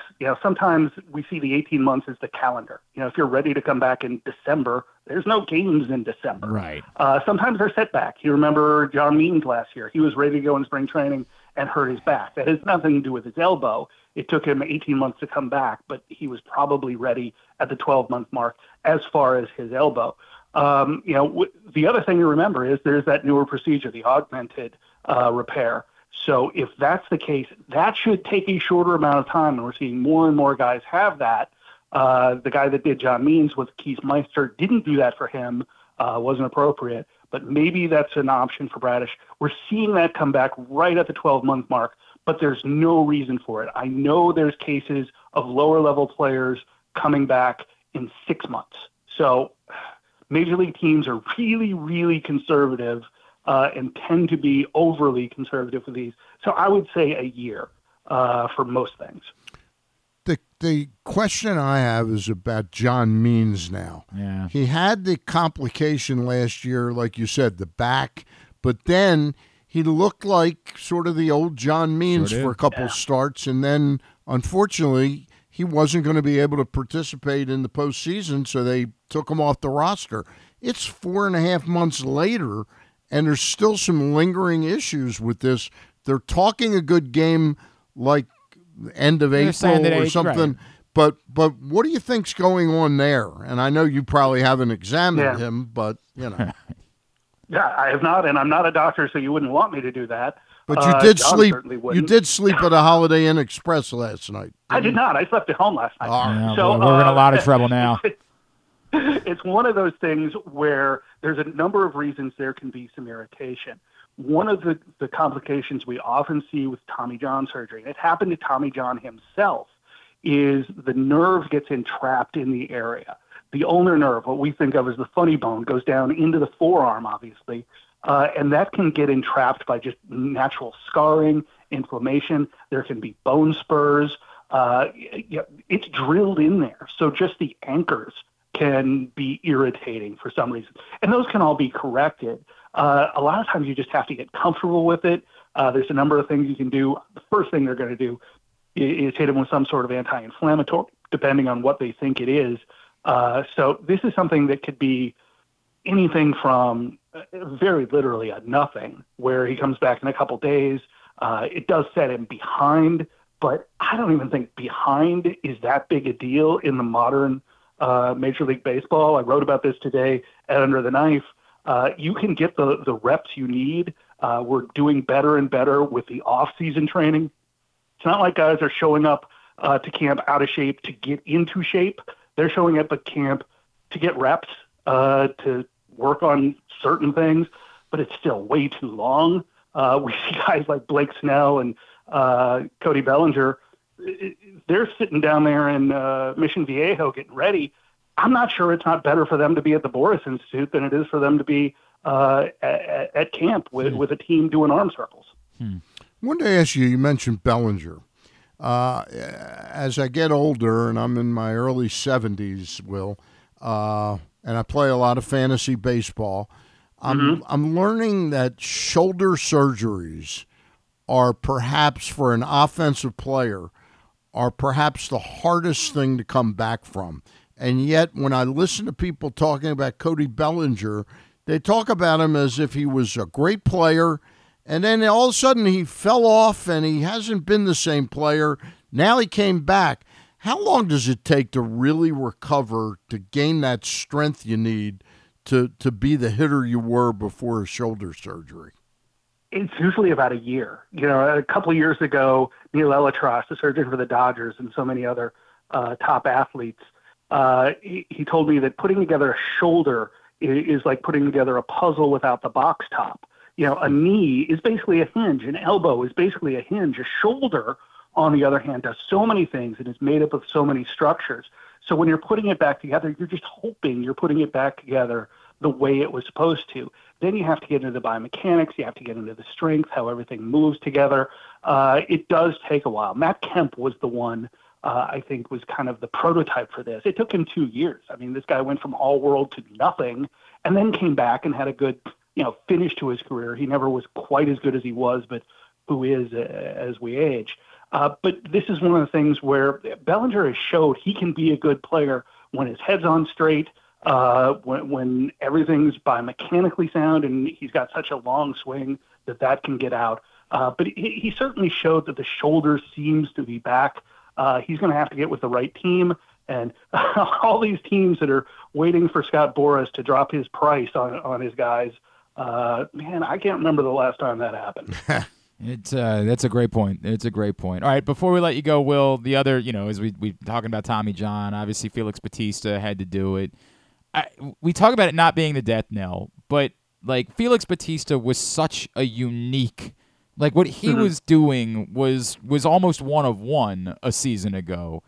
In 2025, can you assume that Felix Bautista can get back to that point, or do you need to see it before you believe that's the case? Well, yeah, there's no reason to believe he could do that again. There was no reason to believe he could do it in the first place. Yeah, that's there fair. are so many flukish guys who show up, especially nowadays. Guys throwing 100 miles an hour are a dime a dozen. I just saw a college kid throwing 102 the other day. And that's Division II, by the way. So it's going to be really, really interesting to see whether or not the year off hurts him. With Tommy John surgery, 93% of people come back from it. And the 7% that don't, about 5% of those are really just college kids that decide, you know what, I don't want to do a year of rehab. I'm not going to play professional baseball. So it's the success rate is almost 100%. It is as perfect surgery as has ever been created, as we're sitting here in almost the 50th anniversary of it. So there's every reason to think Felix Bautista is going to be able to come back, going to have all the skills he had. He's going to have a year to work on things. Is he going to be able to have that kind of season again? Man, I don't know. Got one last question for you, Will. One of the most famous sports injuries when I was growing up was the line drive Gil McDougall hit Herb Score in the eye. And I got to talk to Herb Score when he was announcing for the Indians, probably in the mid to late 80s. And the word I always heard was that he was fine physically, but he changed his delivery because he was out of fear of getting hit, and it created mechanical problems. He denied that to me, but I always heard that. How much of coming back from these injuries is mental? A lot, especially from that, because we saw it last year more than ever before that pitchers were getting hit, and we don't know why. It wasn't that they were getting hits up the middle more. I think it's that batters are hitting the ball harder. That there's less reaction time. If you get hit by a pitch by Giancarlo Stanton or Aaron Judge, you don't want that. You don't want that by anybody. We've seen, skull fractures last year, 2 skull fractures. It's crazy. So we're going to have to do better on that. But both those guys got hit in the face. It's fear. With any injury, it's the confidence that comes back last. I can remember, this is a football one, Deuce McAllister, running back for the Saints, had ACL surgery twice. And, he was just running straight forward. He was scared to cut because the last time he cut, well, it hurt. But he was playing this game. He was running up the middle. I think it was Brian Urlacher. It was one of those guys like Ray Lewis that wants to kill you as much as tackle you. And out of, fear for his life, he cut. And, the guy missed. He's running up the sidelines for the touchdown. And you could see this shot of him. And in his eyes, it was like, oh, yeah, I can do that again. He went on to have a pretty good season. But it's that confidence. That's why guys coming back, it takes them a little longer. They have to believe they can do it again. They have to understand that their body's okay again. And they have to pull things together. I can remember Kerry Wood saying after his Tommy John surgery, he didn't feel like his hand was attached to his body the same way, even though his hand was never the problem. That was how he felt. So getting confidence, getting the repetition, getting kind of that kinesthetic sense back is the thing that comes last. You want to tell everybody about Under the Knife and what they can find if they sign up today? Great stuff, Will. Great stuff. Yeah, signing up for the 23rd year for just $5 a month. I'll give you all the injury info. Unfortunately, today's is a little bit too much about the Orioles. Yeah. But we've got all the info, and you can get that in your inbox every day at undertheknife.substack.com. At Injury Expert on Twitter is how you follow him. We'll always appreciate you, man. I'll make sure we don't go this long before we talk to you again. Thank you for taking the time. Well, it's good because it means there hasn't been a significant right. Yeah, you are kind of the bearer of bad news, but I still appreciate it. I'm the Grim Reaper of fun. Yeah, man. Thank you, Will. Really appreciate you, man. Thanks a lot, guys. Will Carroll with us here on GCR. And, we'll have to see, obviously, with Kyle Bradish, to the point that we keep talking about. It's reasonable for us to make the assumption that there's not going to be good news that comes after this and that this is going to lead to Kyle Bradish needing Tommy John surgery. But to his point, and it's well taken, you got to let it play out. You have to allow for it to play out in the hope that isn't actually the case and that the tear, the strain, whatever you want to call it, is not as significant as we fear that it might be. Yeah. So, one name I'm sure we'll hear, but we've heard actually from the player. Somebody asked Trevor Bauer on Twitter, thoughts on playing in Baltimore this year at Bauer outage. I think it makes a lot of sense for the team, and I'd love to play there. Great match. No. Simple answer for me. No. And as I said before, you don't have to do this. There's lots of other guys that are available. In fact, guys that pitched last year. Guys that, like, you have a recent track record of what they might be able to be capable of doing. I would add to it, we had Jim Bowden on recently, and I just threw it out there with him. And almost as if he was telling me he knew something, he said, Trevor Bauer's never pitching again. Yeah. It's not happening. Yeah. That almost, like, he stopped short of saying, I'm telling you that there's a, whatever you want to do, there's collusion, there's, a coordinated effort from teams, but he certainly made it seem that way in the answer that he gave me about that, like, I'm confident. Yeah. I'm not speculating. I'm confident it ain't happening with Trevor Bauer. Yeah. I assume you brought in the crown? You're going to bestow upon me? I didn't realize we had a crown. I thought that we got to get a John Colson on that to trade for a You sponsor. didn't go out and get the crown to give me for winning our. Get the crown. Stan came in today.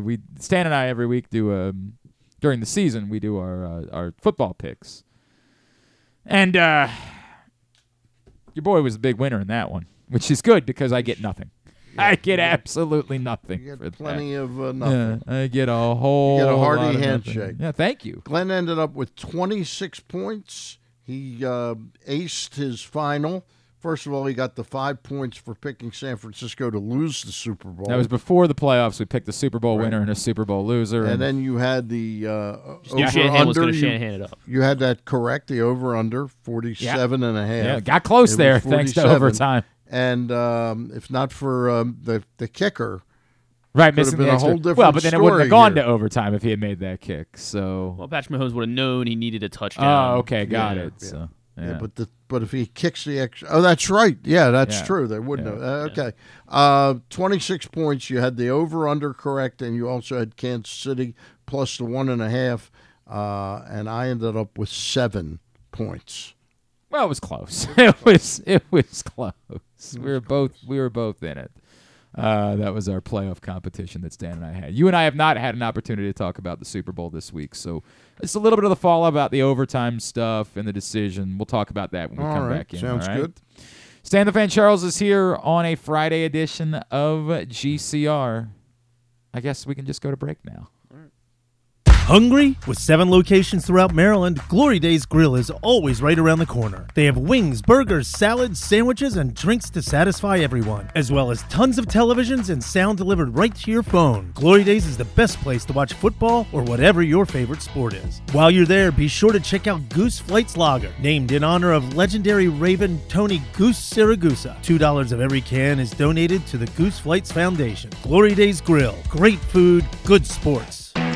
Why bet with the big boys this football season? Instead, try your hand with the local book, Superbook Sports, this fall. Superbook Sports is the book next door. Just a dedicated team of the best odds makers in Las Vegas, making sure you get the best prices and parlays anywhere. And now, Superbook will give you a bonus of up to $250 when you sign up and wager on the same day and use the promo code GlennClark23, GLENNCLARK23. So bet with the best and use the promo code GlennClark23 this football season with Superbook Sports. Visit superbook.com for terms and conditions. Gambling problem? Call 1-800-GAMBLER.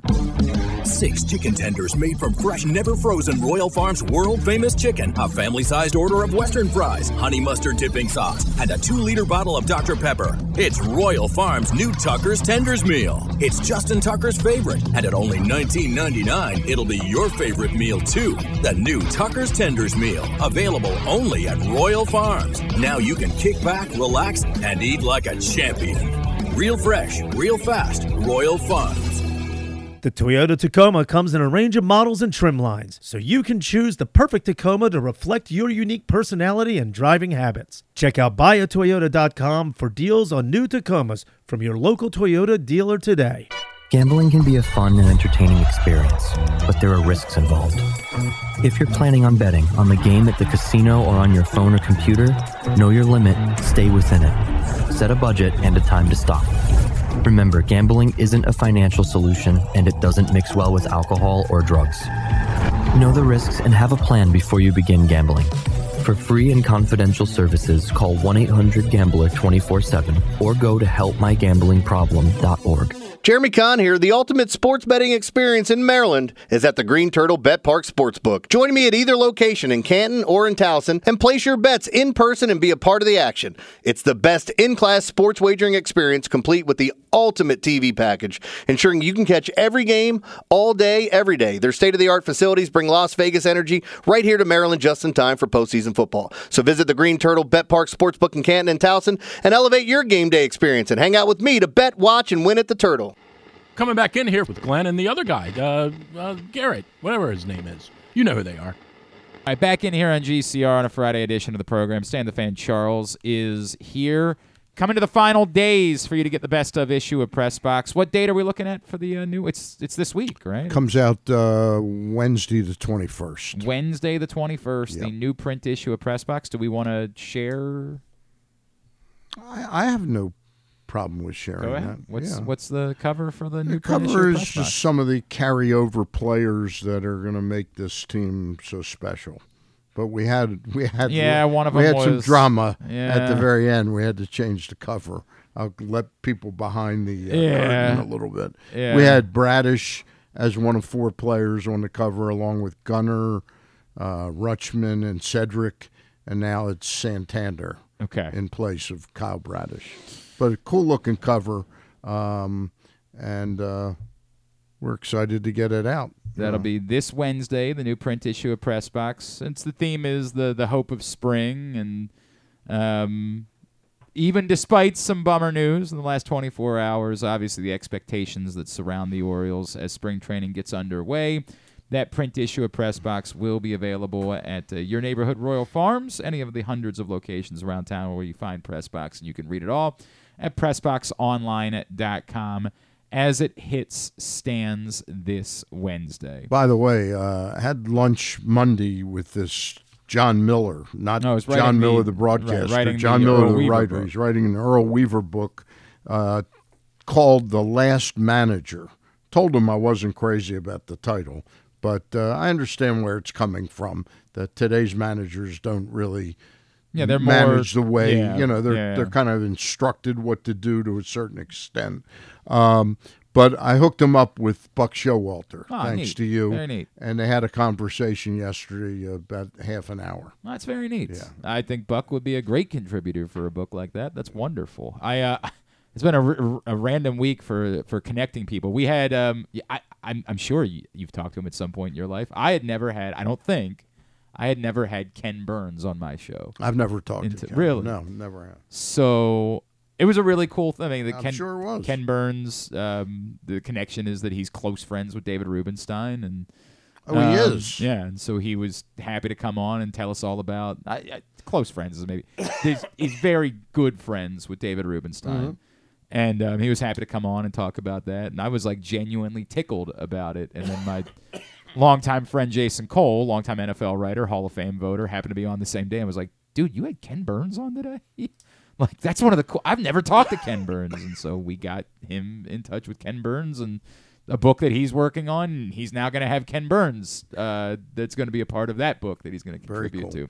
So it's been a neat week for making connections. I heard David Rubenstein, he's been the guy that's basically kept the Kennedy Center alive. More or less, yes. But he's also donated huge amount of dollars to repairing and fixing the Constitution. Was it the Constitution or was it the Declaration of Independence? I think it was the I think it was the Declaration of Independence. Yesterday, they had some goofs came into wherever the Constitution is hanging or something like that. And they threw some kind of red powder on it or something. Was it a global warming? Probably. thing? Probably. Yeah, right. It's he He acquired the Bill of Rights. Bill of Rights, that's right. The Bill of Rights he acquired. So, obviously part Same of thing, it. right? Well, Isn't it is. It's part of the Constitution. I mean, it is.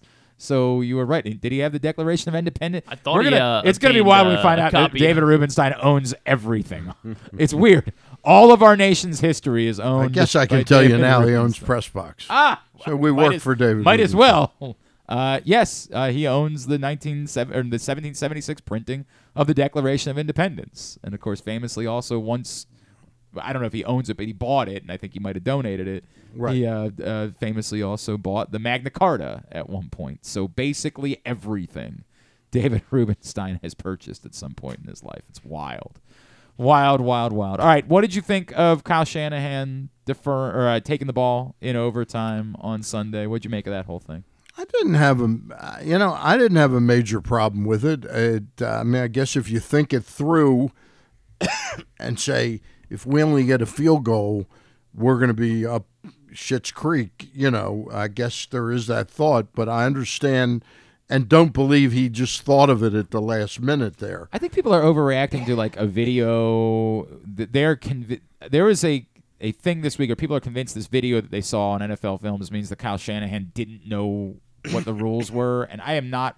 I have watched that video multiple times, and I don't feel that way. I read that a number of the players were not familiar with the 100%, rules. and that he clearly hadn't reiterated with the players going in. Right. But I'm also not sure. With all due respect, I don't know what difference that makes. Is your belief that a player's not trying as hard? It's the Super Bowl. Like you think of we can take this one. This one doesn't really matter anymore. If we just it's overtime. If we just we've get the already field tied goal, the game. I'm not sure. Well, it's certainly not a line of thinking that I would want. You want to not leave a stone unturned in terms of wanting your players to know everything. It does seem kind of idiotic that the players didn't know the rules. Yeah, several of the players. You would think that as this is not just a Super Bowl rule, this is a playoff rule. You would think that had been reiterated a few times during the course of the postseason. That all being said, clearly in watching the NFL Films videos this week, you could see the reaction from the Chiefs players where they're like, "What, really? Like, y'all want the ball? Okay, go right ahead. You take the ball." Like, there was this almost disbelief from Chiefs players that was the decision that the 49ers make. The analytics folks tell you it's not strong one way or the other. It's not. Right. It is not a dramatic difference. It is a preference issue, and to me, the thing that played out is exactly why I wouldn't take the ball, which is you don't know that you need to go for it on fourth down, whereas the Chiefs knew they had to go for it on fourth down. Let's put it this way. The second that the 49ers kicked that field goal, I said, that's over, the end of that game. Yeah. I said, the Chiefs are going to – there's no way Mahomes won't score a touchdown. Yep. It's fascinating. I run this Super Bowl pool. Yes. And we had 80 entries in it this year. The guy who won first place and second place, my friend Fred, he was one of only 2 people that had Kansas City winning the Super Bowl. And it's unbelievable when you think about it that as the playoffs unfolded, everybody was saying, well, that guy's definitely going to win, It's pretty amazing that only 2 people out of 80 had. Now, I know there's a Baltimore bias. Yeah, sure. Because it's centered here. Right. But there were a number of people that had San Francisco San Francisco beating the was Ravens the favorite and, going into the postseason. Yep. San Francisco was the betting favorite to win the Super Bowl going into the postseason. The Ravens followed, and I would assume, I don't remember looking back on it, but I think the Bills were the third favorite, not the Chiefs. I think they may have been. So I get it. And they use that. We make fun of these things all the time, right? But when the Ravens were getting mad about Mike Florio, we got it. We understood the emotional edge. We make fun of the Chiefs now. And I definitely thought the Travis Kelce, Justin Tucker thing was way over the top at the end. I mean, it was almost embarrassing. But this worked. Say whatever you will about, I can't believe the Chiefs are trying to pretend like they're disrespected. Well, they to be fair, they were underdogs in all 3 of those games after the Dolphins game. Yeah. They were underdogs against the Bills. They were underdogs against the Ravens. They were underdogs against the 49ers. And their belief is, dude, we've won 2 Super Bowls with the same coach, quarterback and top pass catcher. And you're telling us we're the underdogs? So we can make fun of them for it and say, like, dude, you're the Chiefs. But they were the betting underdogs in all of those games. It was very interesting. We had Jay Cornegay on from Superbook Sports, one of the great handicappers there. And he told us that the big money was on San Francisco and the smaller wagers and many, many, many, many more were on Kansas City. In other words, a big preponderance of smaller bets were on Kansas City. So what it really shows you is that the Super Bowl odds are it's not magic. There's more money on the people betting on their home team. That creates the favoritism in the game. There's something to be said for that. And there's more big money in San Francisco than there is in Kansas City. Okay, I would also say the public was on the Chiefs, I guess, essentially. Right. That's what I'm saying. I would also say there's a level for the Super Bowl of there's more average people betting on the Super Bowl than necessarily there are on, a playoff game, a divisional round game, or a regular season game. And I did get the feel of, because remember, he said the week before, you couldn't buy no one would put in a Chiefs ticket going into the AFC Championship game. Right. They couldn't get a Chiefs bet from anyone against the Ravens going to the AFC Championship game. It also much felt like the thing that I talked about when we did our picks last week, which was just, dude, I'm done. I'm not doing it again. Like, I think I said to you when you picked the 49ers, I think that's the right pick. I think the 49ers are the better team. But I'm just not doing it again. I'm not doing the thing where I bet against the Chiefs again in a big game because I've been burned on it all throughout the course of the playoffs. And it felt, in talking to people, this is not scientific, like there were a lot more of me that were feeling that betting last week, which is I'm not even attempting to dissect the game, the matchup, anything along those lines. It's just these guys don't lose. Like they're zombies. You can't kill them. And so I'm not going to bet against them again. I'm not putting myself through that exercise. It felt like the betting public was going through that a little bit with the Chiefs last week, and obviously it ended up working out in favor of the public and not in favor of the, to your point, the big money and the folks that might have been coming from the Silicon Valley area, 100%, that had all that money on the 49ers. Ultimately, as we say about the overtime thing, I don't think it matters a whole heck of a lot, but I just can't fathom, and I keep trying to talk about it this week, and nobody seems to have the appetite for it. That's what overtime should look like. Like, I don't know why we're going to go back to the regular season next year and be satisfied with one team can score and the game is over. Like, we know this is the fair and equitable way to determine the winner of a football game, is to make sure both teams touch the ball. And we're just so desirous of doing anything other than that. Or just make regular season games end in ties or something, right? Why? Why? Well, because apparently they refuse to make this the rule. It's bizarre, man. Like, this is the thing. It's the way it should be. Both teams see the ball in overtime. There's not the analytics people are backing up, there is no particular advantage as to who wins the coin toss. Which is the way it should be. It's a coin toss. A coin toss should not have a sizable outcome on a football game. It's literally a coin toss. This is the fair and equitable way to go about determining winners of football games. Why the NFL is so terrified of just saying, hey, this is the thing, and if you say you don't like it because you might have to turn around and have a short week the following week, well, then win the game in regulation. And then it's not your problem. But this is the equitable way of doing it, so this is the way that we're going to do it moving forward, and I'm befuddled as to why that's not the case. I'm just glad to have it in the playoffs. 100%. Yeah. There was a time. Yeah. There was a time that a field goal would have won. The Super Bowl would have been over when the 49ers kicked the field goal. Right. They fixed it to at least get it so that the field goal part now, again, both teams seeing the ball to me is the way. It is the end-all, be-all of how you should determine games. Did you enjoy the Super Bowl? You were excited. Yeah, I thought it was a pretty. The first half was dreadful. Yeah, it was dreadful.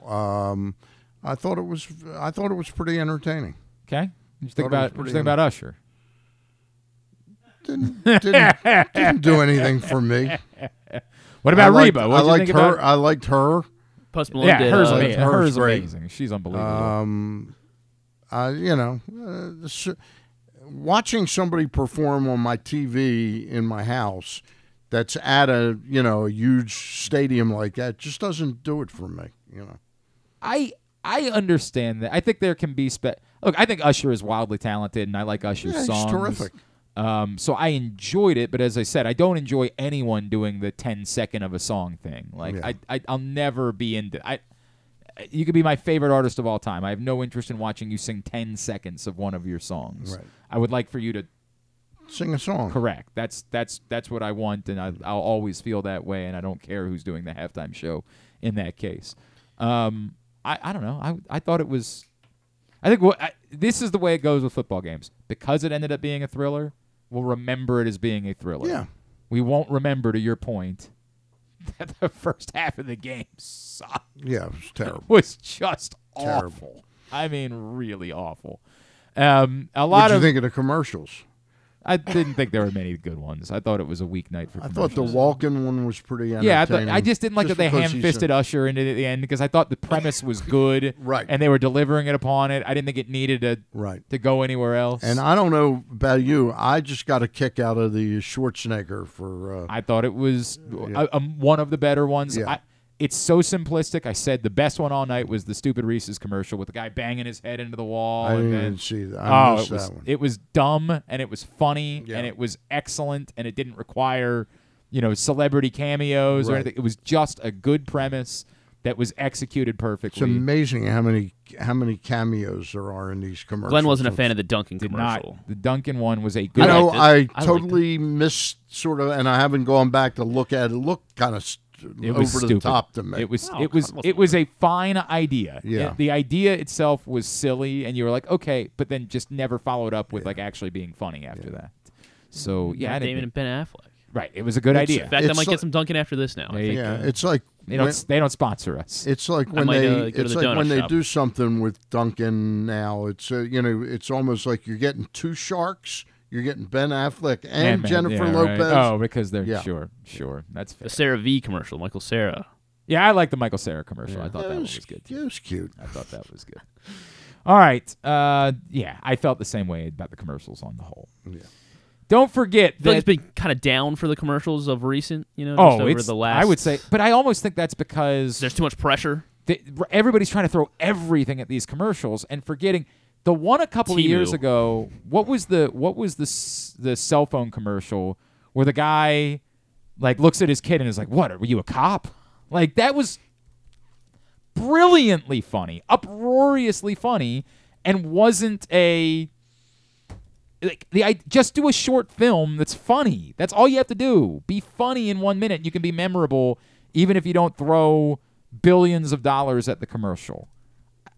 I think that we kind of lost our way, and the belief is that you have to look at the stars that we got for this commercial. Well, was the commercial good? Like, I don't remember any of the one. Wasn't there one like maybe 10 years ago? It was for Master Lock about something about shooting a bullet through it or something like that, and it didn't unlock or something. I don't know. I just vaguely remember. You're great at remembering that stuff. I can't. I say I'm great at it. I don't know about that.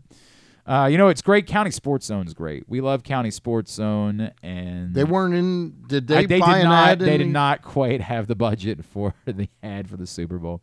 They're your headquarters for local high school scores, schedules, and standings across all sports. CountySportsZone.com is proudly sponsored by Toyota.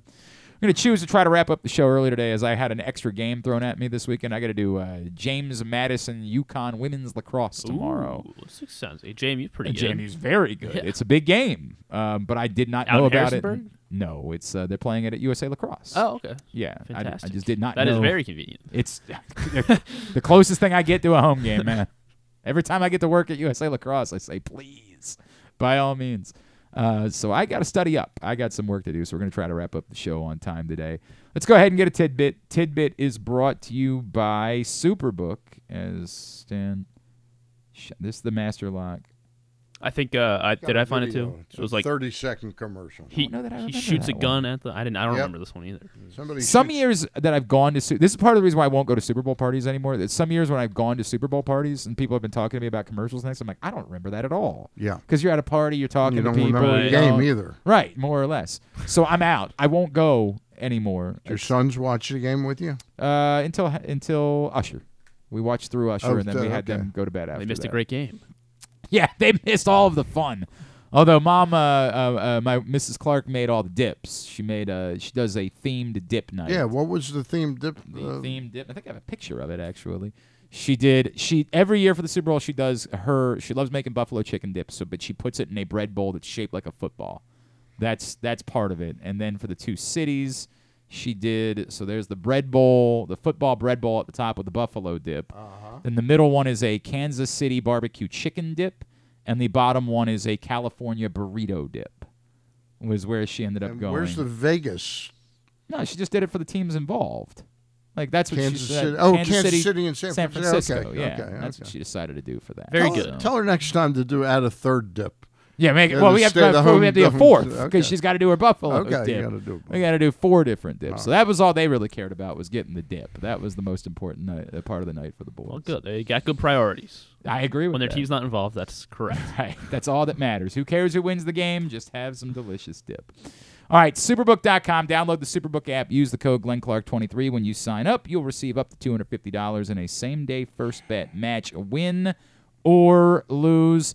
If you're betting like the Daytona 500 this weekend, which is a thing that's happening, Joey Logano is the favorite at 10-1. Brad Keselowski, you can also bet everything in there. Put a lot on Keselowski. I know you've always said he's your guy. I know that's been.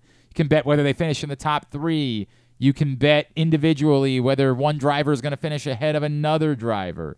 You're going to bet whether also is it going to be a Ford, a Chevy, or a Toyota that wins the race. All sorts of bets like that available right now for the Daytona 500 at Superbook. Again, download the Superbook app. Go to superbook.com. Use the code GlennClark23 or StanCharles23. When you sign up, you'll receive up to $250 in a same-day first bet match, win or lose. You're all in on Keselowski. That's your That's my guy. That's your my guy, no matter what. By the way, I just watched that commercial. It's a great Master The Master Lock commercial. The guy's got a high-powered rifle. Okay. And the lock is on a target in the center of the bullseye. And it doesn't. Locked. Yeah. And he hits it right in the center of the lock, and it's still locked. It's a very effective commercial. Very effective commercial. I'm with you on that. I'll go Denny Hamlin. Do you want to put a little side action on this? No. All right, Tired of supporting you. Fair enough. It's tidbit. What do you got, Griffin? So, of course, Caitlin Clark did set the all-time record in points scored all-time in women's college basketball. So go ahead, please. Can you round out the top 5 here in women's college basketball? Women's scorers. Kelsey Plum. Kelsey Plum is number 2, obviously. Caitlin Clark did do it in at least Keselowski. 5 games. I don't think Brad Keselowski made the. He used to do drag. Really? I must have missed that part of his career. I think that meant drag racing. Oh, drag racing. Yeah. It was drag racing. I misunderstood. I used to know the answer to this question, but I'm not. No idea. I'm not sure that I know. Candace Parker. No, not Candace Parker. Brittany Griner. Brittany Griner is top 5. She's 5th. 5th. Took her 148 games, though. Whopping 148. Pathetic. If she hadn't been a hostage, would Right, you have remembered her? probably, Probably not. Brittany Griner was, and she plays for the Mighty Merc. I'm a big Phoenix Mercury fan. You got to remember that. Diana Taurasi. No, not Taurasi. Maya Moore. Not Maya Moore. Okay. Maya Moore is a little further down. Am I going to get these players? Yeah, or you should. Should I? I thought so. Elena Deladon. Not Elena Deladon. Stella Chamberlain. Not Stella Chamberlain. Cheryl Miller. No. I don't know that I'm going to get these players. Sally West. No. No Sally West. Shamika Holdsclaw. No. Oh, no. No, sorry. She was Joan top 10. Alcindor. No. Joan All right, we just got trying to guess sisters of NBA Ohio players. State from 2014 to 2018. Oh, Kelsey Mitchell. Kelsey Mitchell, indeed. Kelsey Well done. Mitchell. And then number 4 on the list over at Missouri State in the late Oh, 90s. So I know this because when the record was broken, she had it for a long time, but I don't remember what her name was. Her name is Jackie Stiles. Jackie Stiles, Missouri State Bears. You only saw what I did with Joan Alcindor. I was not catching on until you got to Joan did Alcindor. Sally West. Yeah, I did not. I was not. I just thought you were putting names out there. Is all you're doing, just throwing. And then I'm like, oh, okay, I get it now. I had no idea. Couldn't name 5 women's players. Well, that's. I have a baseball one. Do you want the baseball That's one? not good. That's not good. Yeah, let's do the to baseball celebrate one. Cy Young. Why are we celebrating Cy Young? Corey Kluber retired last week. Yes. So he won multiple Cy Youngs. There are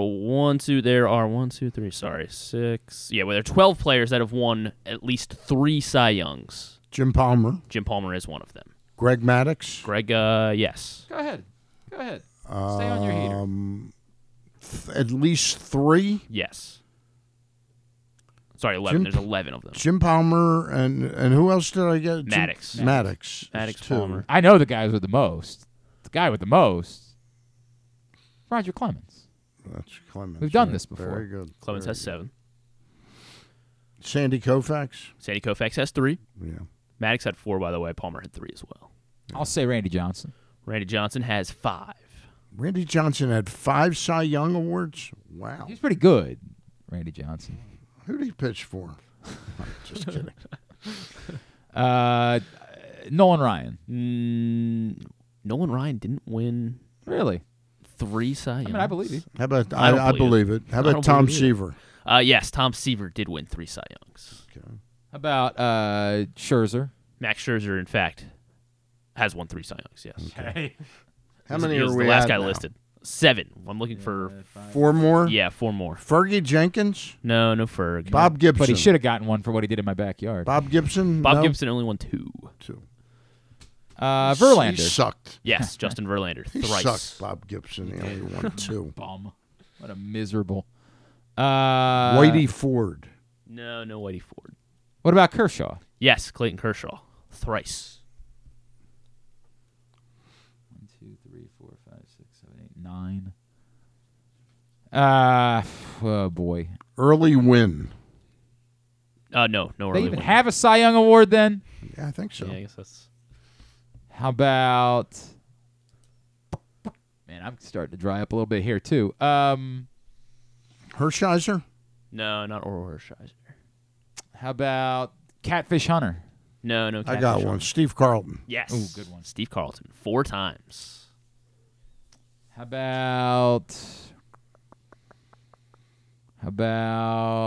God? How many are we missing now? Glavine. 2. Glavine only won twice. We're missing 1 more. One more. Bum. You should know this one. You should know all of them, but yeah, you should know this one.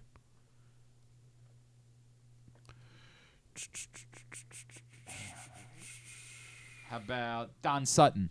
No, not Don Sutton. How about? Give us a hint. I kind of think a hint that won't give it away. He pitched in the 90s and in the early 2000s. Smoltz? Not Smoltz. Pedro. Yes. That was good. Pedro Good Martinez, one. 3-time Cy Young winner. Good get there. All right. Very good. Very good. All right. Tubular is brought to you today by Goose Flights. Goose Flights available all over town. Delicious, refreshing lager, and it's doing really good things as $1.98 from every can of Goose Flights sold is going to the Goose Flights Foundation. The work that Tony Saragusa's family is doing to provide non-emergency medical transport for those in need. Get it in 6-packs and cases at the Wine Source in Hamden. Sixers and cans are available at Costas Inn in Dundalk, as well as Guilford Hall Brewery and Station North, and cans available at all of the Maryland locations of Glory Days Grill, as well as available at Alonzo's on Cold Spring Lane and the Green Turtle Bet Park Sportsbook in Canton. Go get Goose Flights today and find out more pressboxonline.com/gooseflights. Here's what's coming up this weekend. UMBC opens their lacrosse season this afternoon, 5 o'clock, AmericaEast.tv. They host Drexel. College baseball season gets underway this weekend. Maryland's at Georgia Southern all weekend on ESPN+. Tomorrow, Maryland, Illinois, 5:30 from College Park on Fox. ESPNU, basically the same time, Maryland, Syracuse, and lacrosse. That's a great matchup to start the season. That's at 6 o'clock there, a top 5 battle between the Terps and the Orange. Tomorrow on ESPN Plus, Albany UMBC hoops at 1, Navy BU hoops at 1. Loyola Johns Hopkins lacrosse is another good one tomorrow at 1. Loyola Lehigh basketball tomorrow at 2. Delaware State Coppin State hoops at 4. Navy Towson lacrosse tomorrow at noon on Flow Sports. Towson Hampton basketball at 2. Morgan hosts UMES tomorrow 4:30. You can watch it on their website. Stevenson's lacrosse opener is tomorrow night 7 o'clock against Muhlenberg. Go Mustangsports.tv. Tomorrow night, NBA All-Star Saturday night festivities, three-pointer shootout, and the Curry Ionescu thing. That'll be good. That's the one thing, but it still won't get me to watch. Tonight. You said yeah, that. No. Tomorrow night, the festivities are on TNT. Playing. Great. TNT at 8 o'clock. Tomorrow, there's a UFC pay-per-view at 10 o'clock as well on ESPN+. Sunday, Penn State, Maryland women's basketball, 1 o'clock on BTN+. And the Daytona 500 is Sunday at 2:30 on Fox. And the All-Star Game Sunday night, 8 o'clock on TNT. Non-sports-wise, anything this weekend? The big thing is The Dynasty on Apple TV+. No, that's the Patriots. The Patriots, yeah, yes. I'm good. Isn't American? You think it would have been better? Is it? What do you? What? Isn't American Idol starting Sunday Yes, American night? Idol is coming back once again Sunday night at 8 on ABC. Mrs. Charles and I love to watch there you that. go. Together. There you go. The Equalizer as well, season 4 on CBS, if that's for anyone. What Would You Do is coming back as well right after American Idol on ABC at like 10 o'clock. With the old kids with, TV show? The what? No, with John Quinones. And I don't know that at all. You don't know that show? That no, show was not awesome. Familiar. I love John Quinones. Where they put people in like weird situations, then he comes out. And as he's everybody like, knows, I'm a Tracker man. That's the only show that I have. Did you stick around for Tracker after not a chance the in big game? hell. Justin Hartley. Sure. I'm not convinced that Tracker Great is actually show. real. Would Great the show. Dynasty? You're all in? Nah. Would the Dynasty have done better? You think if they waited another? I mean, if they waited a little bit longer for it to come out, like. What do you mean? Well, like I think it's a good premise of like kind of looking at the Patriots run, but like kind of like how Jordan came out, I understand what 20 you're saying, years but, after. Like if you wait so that like the negative stuff is kind of, like I think that your point actually now that you say it that way is well taken. Yeah. That those of us that were fatigued by the Patriots aren't over it yet to the point of interest again. Whereas even the people that were fatigued by the Bulls, by the time we got to 2000, we were 2020, sorry. Yeah. We were 22 years removed from them having won their last championship. Was there fatigue with the Bulls? I guess there's fatigue with everybody that wins all the time. I mean, there's already fatigue with the Chiefs. Like, well, yeah. When teams win constantly, there's always going to be an amount of fatigue that comes along with it. So yeah, I think that's an interesting point that perhaps you wait 10 years and there's more of an appetite for the casual football fan for looking back on the Patriots dynasty. I was just looking at how do you pronounce his name? The left-handed pitcher that used to pitch for the Dodgers in Toronto. No, Hyunjin Ryu. Mm-hmm. Interesting. You remember he had... It's a little older. He had Tommy John surgery back in 22. Mm-hmm. So he came back the second half of last year? Came back last year, second half, and 11 starts, a 3.46 ERA, 52 innings, did give up 53 hits, but only 9 walks, 38 strikeouts, a 1.28 whip. He did give up 9 home runs, but you got to figure with that left field wall that we have in Baltimore, and I bet he'd be a pittance right now to sign. But he's a lefty, correct? He's a left-hander. Yeah. I don't hate it. Look, I said last night. I mean, look, they're not getting. You'd rather have Montgomery. They're not getting Montgomery or Snell. Right. They could make a trade, but boy, wouldn't the pressure be off if you brought somebody like this in? If it's for next to no, the issue that you have is, are you signing somebody to a $10 million deal that has to be in the rotation? That I think you're signing him for. I really think he'd sign for like $5 million with a $5 million in incentives or something. At $5 million, I wouldn't. Anything that says this person has to be in the rotation no matter what, I'm kind of opposed to. I think he's an under the radar guy right now. I haven't thought about it. I've dismissed him totally, and all of a sudden I saw his name mentioned somewhere, and I said, let me see how he pitched last year. That's not bad for coming back from a Tommy John. No, it's not bad. 3.28, 3.46 ERA, 1.28 WHIP. Yep. Anything else? I have to tell you, J-Lo has a movie out on Prime Video, along with her album that came out today. It's This Is Me Now. And I don't know. But it's a musical, essentially. It's essentially like her album, like in the movie, I think. She's on Fallon tonight to talk about it. So is Alan Richardson. Oh, yeah, your boy from Reacher, right? Yes. Yeah. I think that's... Oppenheimer is on streaming. On Peacock. And there's no SNL this weekend, right? No SNL. But there is Shane Gillis next weekend. There is a Curb, right? Yes, there is a new episode of Curb Sunday night as well. Yeah. I thought episode 2 was fantastic. It was awesome. This is the premise of this season has been tremendous. I wasn't thrilled with episode 1, but 2 was right on the money. I did not, in fairness, I had not done a lot of research into what the season was going to be about. Right. So I didn't know where they were going in season 1 when they got there, or in episode 1 when they got there. Yeah. I had a big smile on my face. Yeah. When they got to the end and they did the Trump mugshot at the end of the episode, I said, okay, very entertaining. This will be fun. This will be a lot of fun. Stan the Fan, Monday, you're back in action. Back in action with Luke Jackson and Ross Grimsley, and we'll have Eric Garfield midweek next week. And some interesting something I'll be doing on a monthly basis with the Executive Director of Maryland Sports, Terry Hazeltine. But it would be me doing the interviewing. Yeah. It's not my podcast. It's the Maryland Sports podcast. We'll start that this week, I believe. Very good. And, of course, tomorrow morning, the Bat Around with Paul and Ryan at 10 a.m. You can check that out. Thanks today to Will Carroll. Thanks also to Gary Williams. We'll get that up in the greatest hits section of the Oh, my God, it's so good. tab at GlennClarkRadio.com.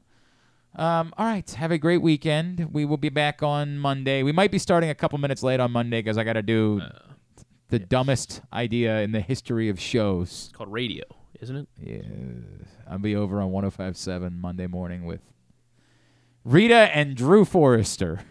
Can't miss. That's must listen radio. You might hear the end of the radio station on Monday morning. I'm not sure. This is gonna be the downfall of. It's gonna be interesting.